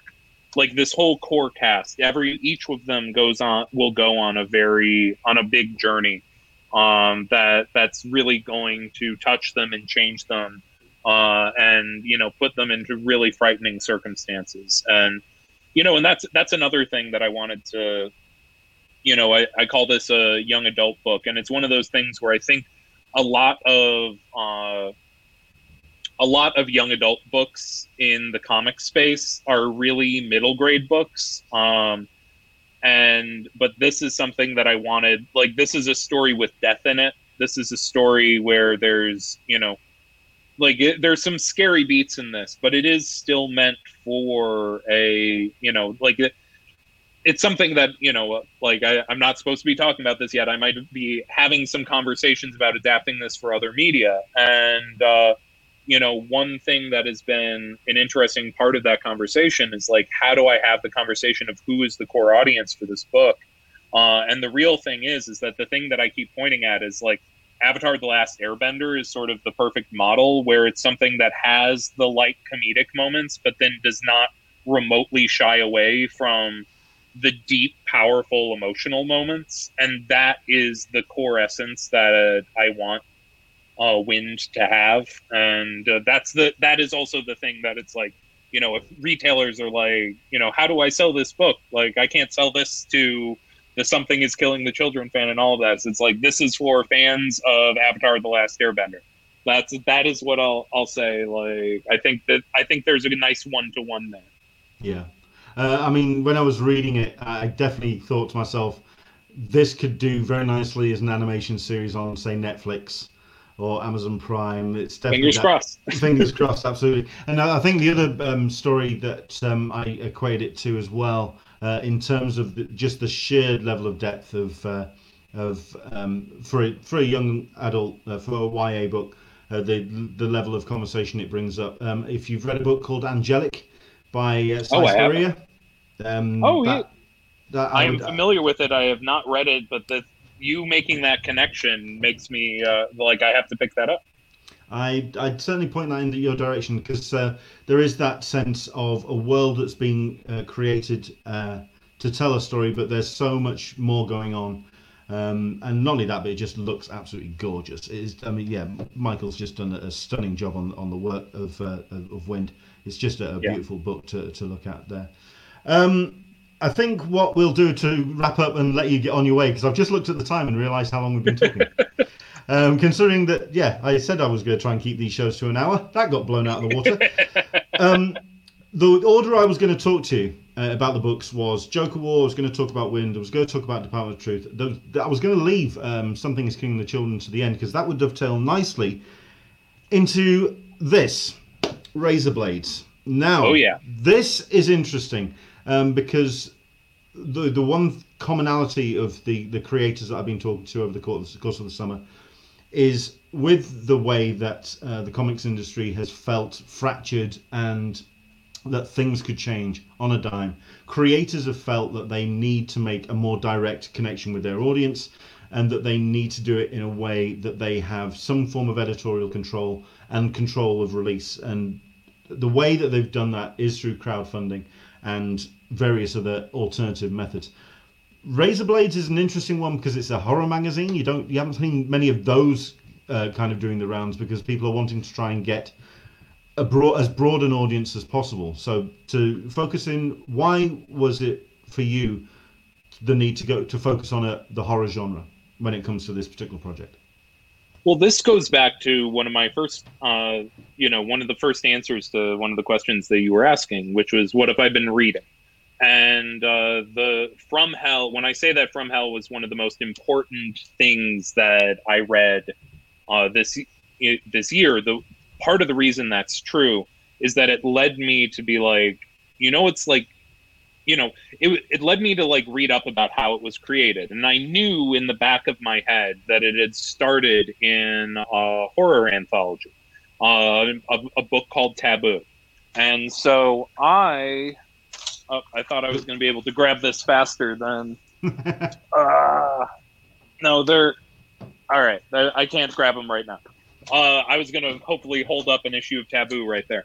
But honestly, I went on eBay, and I bought the full run of Taboo.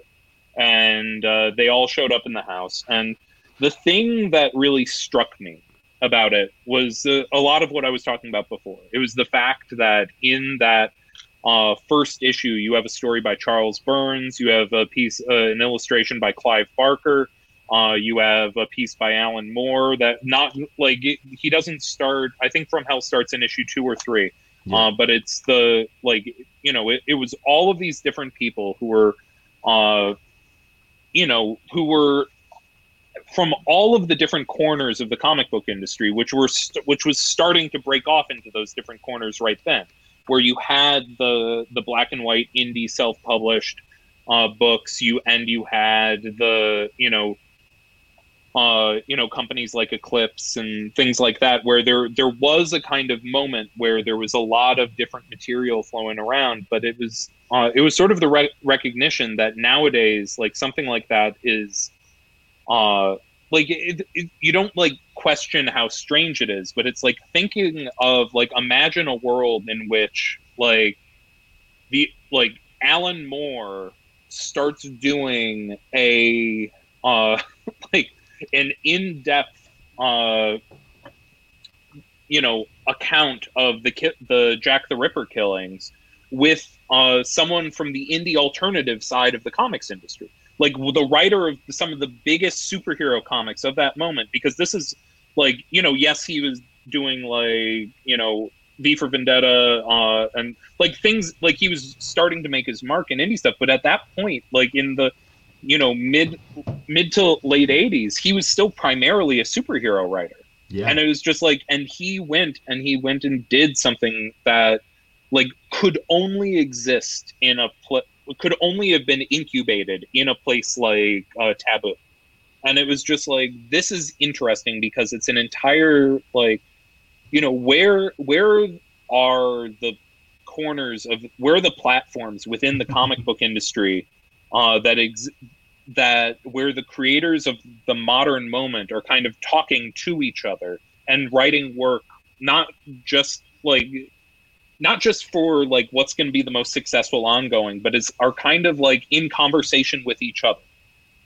And that was sort of the kernel of that. And so I started talking to my editor on Department of Truth, who is the former Steve Fox, who used to edit, used to be the comic book editor at Paste Magazine. And Paste Magazine used to do these great write-ups of the best horror movies, best horror books, and all of that. And Steve was able to pull together, he and I, back and forth, we started talking about what we wanted this magazine to be. And we, and ultimately that's what happened. And this is the proof of the first issue. that I have in hand. But yeah, we have like a lot of incredible creators, and I reached out to a lot of friends for the first one, and then we have a lot of people who were more long shots that I started reaching out to for issues 2 and 3 and 4. Um, and it's just like we have people from the different corners of the comic book industry, and that was the real goal. So honestly, it's an experiment. It's also my first experiment in self publishing.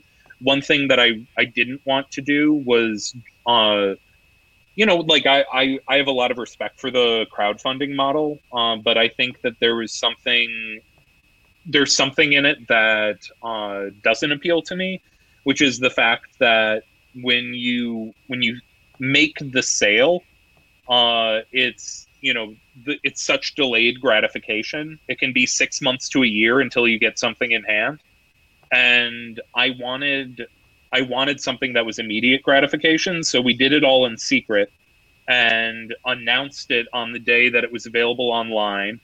And it was free. Like you could pay what you want online for the digital edition. There, you could pay nothing if you want to. You can throw us a few dollars if you want to. And honestly, one of the most exciting things has been that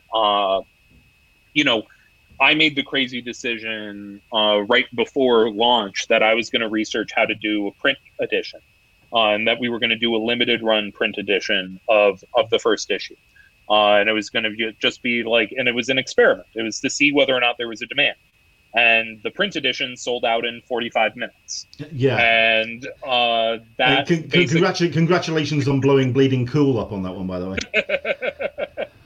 And honestly, that proved to us right off the bat that it's like, okay, we need to sort of reconsider how we are publishing this, where it's like I always want there to be the digital first angle, because at its core, I want this to be something not only for comic fans, but also comic creators to sort of be able to be in conversation with each other. And I don't want a barrier to entry to be a part of that conversation. But like there is a demand for the physical version of this. And that is incredibly cool. And we're going to work towards that demand. So there's going to be, right now, the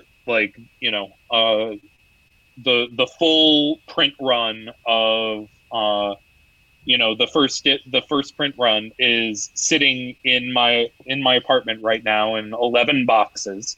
I have a bunch of shipping material that's going to be arriving over the next couple of weeks, and then we're going to start sending them out in early September to everyone who bought it. And then the time that I would say that everyone should be sort of keeping their eyes open for news of how we're going to move forward with the whole Razor Blades project is October, because obviously October is it's the horror month. Yes. So I think we're gonna have some there's gonna be some big announcements there, and we'll talk a bit about the really cool creators we've lined up for the project, and also how we plan on moving forward with the print edition through at least the first year of the project. So stay tuned, but it's a lot of fun and it's a lot of work, and it's part of the only reason I was able to start put any of this together is because there haven't been conventions this year. This is basically the thing that I was able to do, because if I was supposed to be in the UK 3 times this year, and I didn't get to go once. I have a bunch of friends there. I have a bunch of friends internationally. I have a bunch of friends in the US I only ever see at comic conventions. And it's just like, this project allows me to continue to work with all of them and continue to chat with all of them and fire off emails. And it's like, a lot of it is just an excuse to there's this social aspect, but it's a social aspect that, is also going to produce a horror comic book. So, yeah.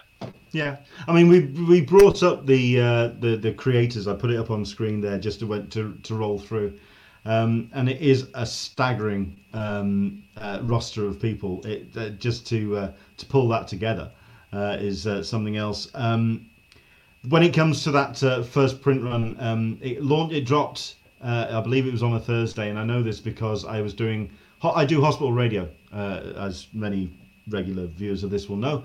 And I basically was tweeting about Razor Blades, and I was up for getting my copy. At which point I had to go to hospital radio, and then came off hospital radio and found out it had gone. Yeah, I was gutted, absolutely gutted. So I'm glad to hear that there is a print edition on the way. So Yes. yeah, looking forward to that. This would have been, like you say, the kind of the project, and most of the books that we've been talking about, if not all, would have been something we would have been talking about at Comic Cons, and that hurt when you turned around and said that you were going to be coming over to the UK a number of times. When it comes to comic conventions down the line, what can you see for yourself? Is it 2021, and how far into the year could you see yourself being comfortable about going to a comic convention again? I mean, a lot of it depends on the scale of the convention. Like, I could see, and it depends on so many factors. Like, right now, the internal calendar in my head is like, I don't believe, like, everything that in the first half of the year is purely hypothetical, but I'm starting to be like, okay, second half of the year, I'm going to start, like, loosely sketching out plans in the back of my head. Like, I am hoping that I do get to attend, Thought Bubble 2021. That is that was one of the trips I was going to be taking over. And I was excited. This year was going to be my first year at Thought Bubble. But alas, yes. And it was going to be perfect too, because it was going to give me a chance to see Martin right after the launch of Department of Truth and all of this stuff, and see Michael for the Wind, it was going to be the release of the Wind collection. Best laid plans, indeed. But honestly, I would say the early conventions of next year, I'm going to be a little more skeptical of. I think it's more likely that I would start to consider doing store signings before I'd start to consider, bigger things. And then, I've also just been making sure that I can, I've been doing more private signings through Scott's Collectibles and stuff like that, to just make sure that, people who want their book signed can still have an outlet that they can make that happen. But yeah. Yeah, I think, a couple of creators I spoke to basically said, you show me a vaccine and then we'll start talking. And yeah, I can kind of understand that. But I mean, the reason why I brought it up is purely because the timetable that the calendar you've put yourself together, in the books that you've got coming out, I often wonder about creatives actually being able to make it to a Comic-Con when they've got this much on their plate. And you have got some incredible projects coming down for so many people in so many different tiers and so many different audiences. You're covering quite the gamut, and it's great to read the books. Because of the various styles, that's one thing. But it's such a high quality, and we're just bloody enjoying reading your books. It really is amazing. Well, I really appreciate it. We're going to finish on this question. This is from Into the Blue Mister. We're going to need to... Oh, yeah, this is something he does regular, by the way. Going to need to give James to point out some of the art behind him so we can give him a nerd background rating. So I'm going to solo your image. If you can just sort of go through... Let me close that for you first. If you need to cover the whiteboard as well, I don't know. Oh no! Honestly, everything on that whiteboard is so out of date, because deadlines are you can see the there's DC deadlines, Boom deadlines, Image deadlines, and it's all blank. I haven't filled that out in ages. All right, so I mean, I'm loving the Krypton, but we'll come back to that. Wow, go on. Oh yeah. So over to the left, and a bunch of these are ones that I got when I was going to conventions, right around when I started.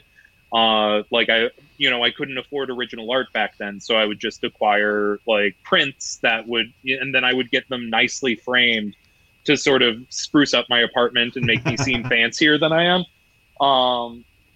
But yeah, so I have there was a company, and I forget what their name is, and I'm sorry for that. But they were doing kind of Mondo style posters for different comic series for a while. So that top one is for The Woods.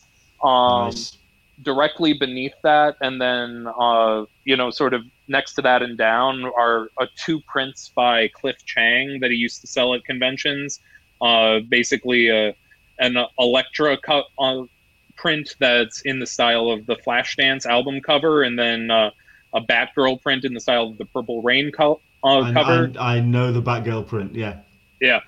Directly above that was a print from 2010 from Sean Murphy's Wolverine Alphabet, which that hasn't been around in a while. Directly above that is an Annie Wu Venture Brothers print that I grabbed from her at a convention. Directly above is I said Krypton. It's not, obviously. It's the Fortress of Solitude. Exactly, and there's a little tiny Superman flying out of the fortress. But there was supposed to be a whole line of like DC Comics landscape prints that Mondo was going to do, but I think this is the only one that ever came out. But I managed to get my hands on it, and I'm very happy about that. And then over here is the Good Time Sloth from Memetic, one of my series. This was my mom got me this one. There was a USA Today. USA Today allows you to sort of get versions of prints of stories from their print editions and their digital editions. I don't think the story announcing me on Talon actually ran in the print edition. I think it was only in the digital, but it's like that. My mom got me that, and I keep thinking that's way too corny. I'm gonna take it down, but it always goes back up when I shift offices. This is because you know damn well that mums will find out, because this is what mums do. They have a radar for this stuff. They know when that'll come down. Okay. And then there's Kevin Wada Pokemon print, and then right above that was a special print for the Love is Love comics anthology, the release party for it at Golden Apple in January 2017. And so that's the Raphael Albuquerque piece from inside that. Wow. But here, let me while I'm showing. That looks like Exhibit A in the murder trial. Oh yeah. No, and so this is a piece of original art from Razor Blades, from my partner Sam Johns and Danny. And you can see Danny actually did embroidery on the physical, physical art pages. Here's one that I just got. I got a page from Gary Frank from the Green Lantern 80th, a story I did about Alan Scott. So I was very happy about that. And then I wanted to show off, if I can, there it is. For the person who asked about Teenage Mutant Ninja Turtles.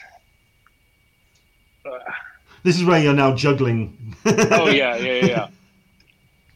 But so you can see, that's the piece, and you can see down here, this is all Freddie Williams, but then these for the, that's actual Kevin Eastman art, and then he sent me this nice note along with it.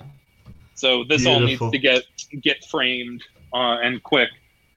And then there's a bunch of other original art that I need to get framed right there, but it's my art wall full of original art is out in the living room, but it's not, the apartment's a little bit in disarray, so I will, that'll have to be another time.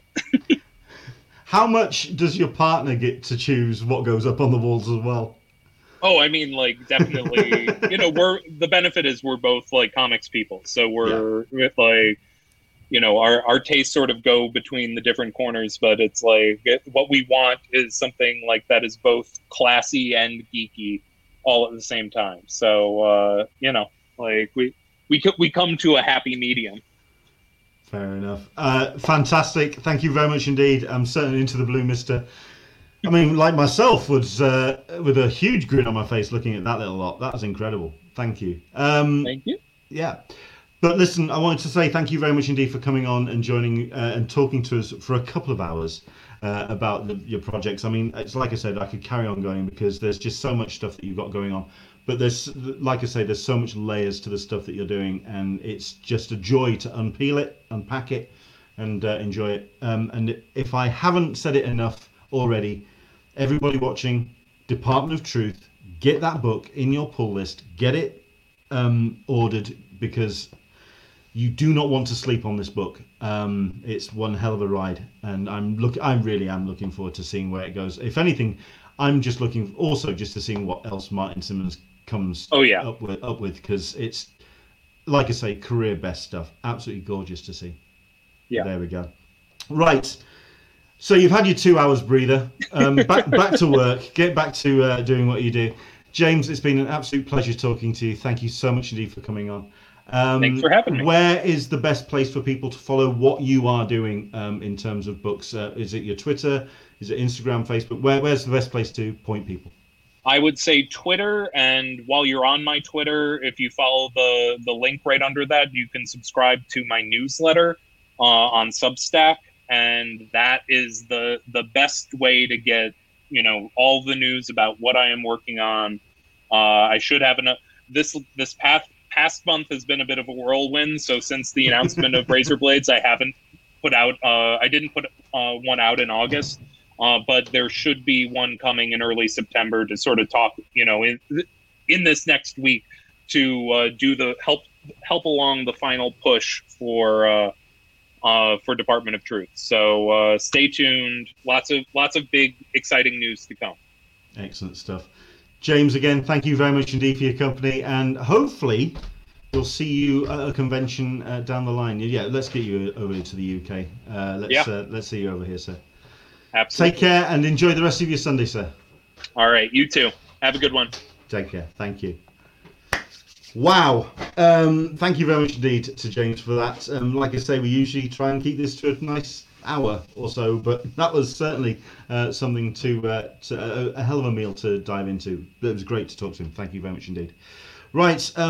At this point, I'm going to dial in with a couple of stories when it comes to what's happening, when it comes to some conventions that are happening, and also some updates. So let's very quickly cover those, because obviously we have run way over time, but let's quickly dive into some stuff that is currently on the cards. Certainly with the news about DC Fandom, which got a lot of people's attention. You watched it, you saw it, you enjoyed it, and especially considering that we have heard word about just how many people enjoyed it. 22 million people over the course. 220 million people over 20. Was it 22 million people over 220 countries? That was it. We have ourselves the second part, which is going to be happening in 2 weeks' time. 12 days to go, or just under 13 days to go. We have ourselves all the updates when it comes to the schedule and all the various individual rooms that we've got coming. Yes, they're going to be happening. Watchverse, Insiderverse, Uverse, Hall of Heroes, Funverse and Kidverse.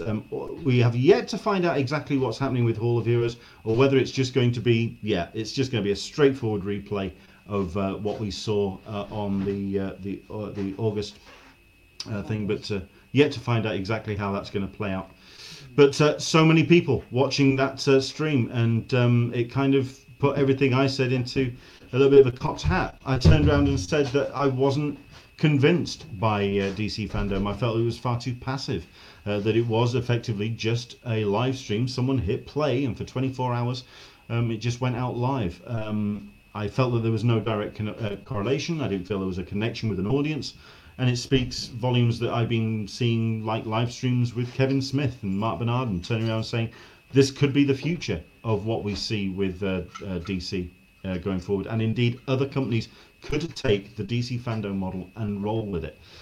I really sincerely hope that they don't. There needs to be more dialogue. There needs to be a real live connection with their audience. And in this regard, we'll see how that goes with the second run. We'll see what happens in 2 weeks' time, because at the end of the day, I'm hoping that they adapt, they evolve, and they have more of a live interaction. Otherwise, for me, it's a great info dump, and it was great for 24 hours to see those trailers and have that conversation. But any conversation that took about DC Fandom directly after on the Monday, Tuesday, Wednesday, it was about the trailers. It wasn't about the interaction. It wasn't about the actual event. Maybe it's safe to say I'm severely outvoted. It's me against 22 million people that watched that particular effort. So that's DC Fandom. The other events that are being moving forward in a digital nature, we've got WhoCon, which has announced that they are going to be moving to a digital event. This is an event that would have been happening in San Diego relatively soon, actually, over the course of in October, but it's been moved now to a digital format. They have announced the dates for next year. 4 Point Sheraton for October 8th to the 10th, 2021. But they have announced that it is going to a virtual convention. Details on the way. I think this is pretty much what we're going to be seeing from a lot of conventions down the line. There's just so many events that are going to be moving to the digital space, but they have to get it right for myself to still create that sense of community. And if there's one convention that needs that, it's WhoCon, because you cannot just put something up and it's one of the most interactive events that I've seen out on the in the circuit. It is a full-blown community that comes to gather.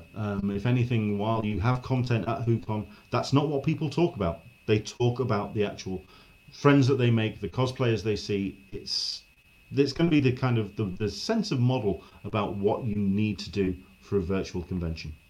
But there we go.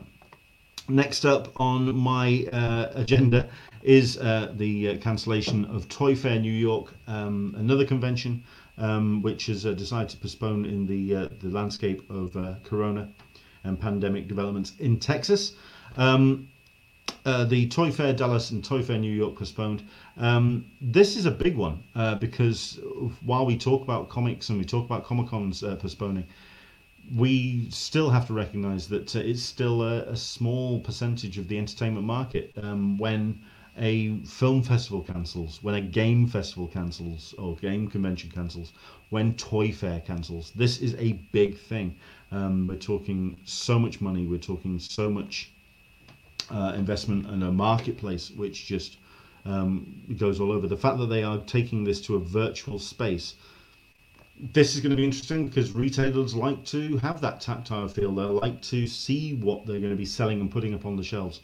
To actually then have to rely on a virtual space, I can't quite see how it's going to work. But that's how Toy Fair Dallas and Toy Fair New York have moved on and postponing both shows to 2021.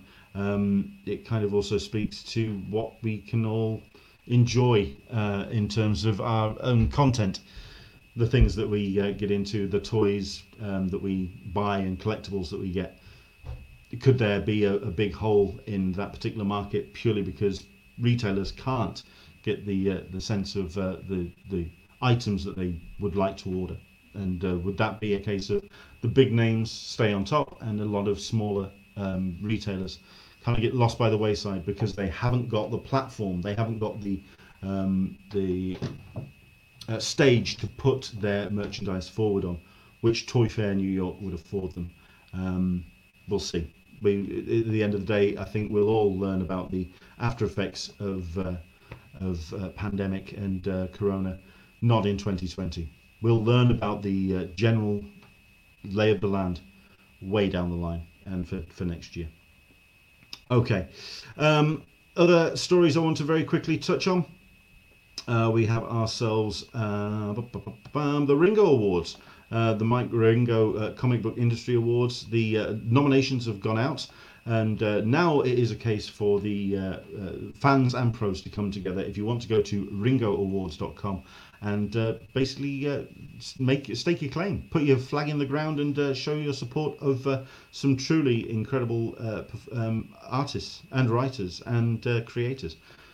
We have ourselves a whole bunch of people that are represented, including the person we've just been speaking to, John Tynan, the fourth. Sorry, I always get that wrong. Something is Killing the Children is nominated for Best Series for Boom Studios, but I'm fully expecting his books to be more represented next year because there's just so many that he's got on the cards. But some incredible talent's been represented in all the categories. So for the likes of Best Writer, Drew Edwards, Jeff Lemire, Mark Russell, Erica Schultz, Mariko Tamaki. The great thing about these particular awards are they really do show some cracking representation of diversity of the creators. Best Artist or Penciler, Chris Campnier, Colin Doran, Sanford Green, Rosemary Valero O'Connell, Mariana Percosta. It really does represent some incredible talents across the board. From the likes of Spencer and Locke for Action Lab, so you've got your smaller independent creators and publishers, all the way up to your big boys, your DCs and your Dark Horses and your Image Comics. So do go check the link out, ringooawards.com, because it allows you the chance to support and nominate and put forward people who have been exceptional in 2019-2020. Right, I think that's pretty much me, done and done. As Dan Berry is saying, that was a long hour, wasn't it just? But there was so much to say and so much to talk about when it comes to James's work. By Department of Truth. Something tells me this is going to be one of the next great comics. It's one of those that I think we're going to be talking about down the line. I didn't want to bring it up because you could go conspiracy theory when it comes to religion, which, like I say, is your touch blue paper. Yes, you have the likes of Christianity and other cults that down the line. But sorry, sorry, that was me misspeaking. I do apologise. Scientology and other cults, but then you could also deal about the fact that you could say that Christianity is the greatest example of willing something into reality and something which will then shape and the landscape of culture and politics and every aspect of life. It's one of the greatest examples of what Department of Truth is all about. But then, as James was talking about, the fact that the Department of Truth itself is a government oversight, and where does that particular power stop and lie? It's a fascinating book, and I would heartily recommend you checking it out. Right, thank you very much indeed for joining us. The sun has gone down. I'm now going to get myself something to eat. Don't forget, this particular podcast, the audio version, will be going up on SoundCloud tomorrow at midday GMT, as soon as I've edited everything down. I've also got ourselves the full replay of this video will be going up on YouTube and Facebook as of Wednesday for everybody else to watch. But for yourself that are watching this now, my Patreon supporters, I appreciate it. Thank you very much indeed. Spread the word. Let's get more people involved watching this on the Patreon page. Only costs $2, and I think today you've definitely got your money's worth, because this was a hell of a show. We've got ourselves some great talent that's going to be talking to us shortly. Let's see if I can just bring this up, considering that I don't think I can. I don't know if it'll come up. Bear with me a second. Let's see if I can find the file I wanted to show you, because my word, have we got ourselves some great guests coming up very shortly indeed over the course of the coming weeks and months. Yes, we are going to be talking to Scotty Young in November. That has been on the cards for a while, and yeah, very much looking forward to talking to him. But here's the lineup as we are for now. So we spoke to James today. We've got Stephen Mooney and Declan Shalvey talking tomorrow. talking about their Kickstarter. Stephen is the one that's actually created it. Declan's done the backup story inside. 2 days to go on this Kickstarter. So do tune in, if anything, just so you can get a sense of what this project's about. And you never know, it may be the show that kind of pushes them over the edge. Saturday, 5th of September, we've got our incidental episode with Mike Hawthorne. Don't know too much about him, so I'm looking forward to talking to him and finding out more about his work. Cullen Bunn on Sunday, the 6th of September. Sunday 13th, we've got Julie Tate from the Lakes Festival. Sunday the 20th, we've got That Texas Blood creative team, Chris Condon and Jacob Phillips. And I'm really looking forward to Sunday the 27th of September. Elsa Chatirier is going to be joining us. She is an incredible artist, and I'm looking forward to hearing about her European perspective of pandemic and also her creative process. Some brilliant guests coming up, and I'm looking forward to talking to one and all. Take care. Thank you very much indeed. Hope you've enjoyed the show for today. It's been an epic one, and I think it's been a hell of a ride. Take care. See you tomorrow for our incidental episode of Talking Con, a cup of tea with an Englishman in San Diego. We'll see you soon.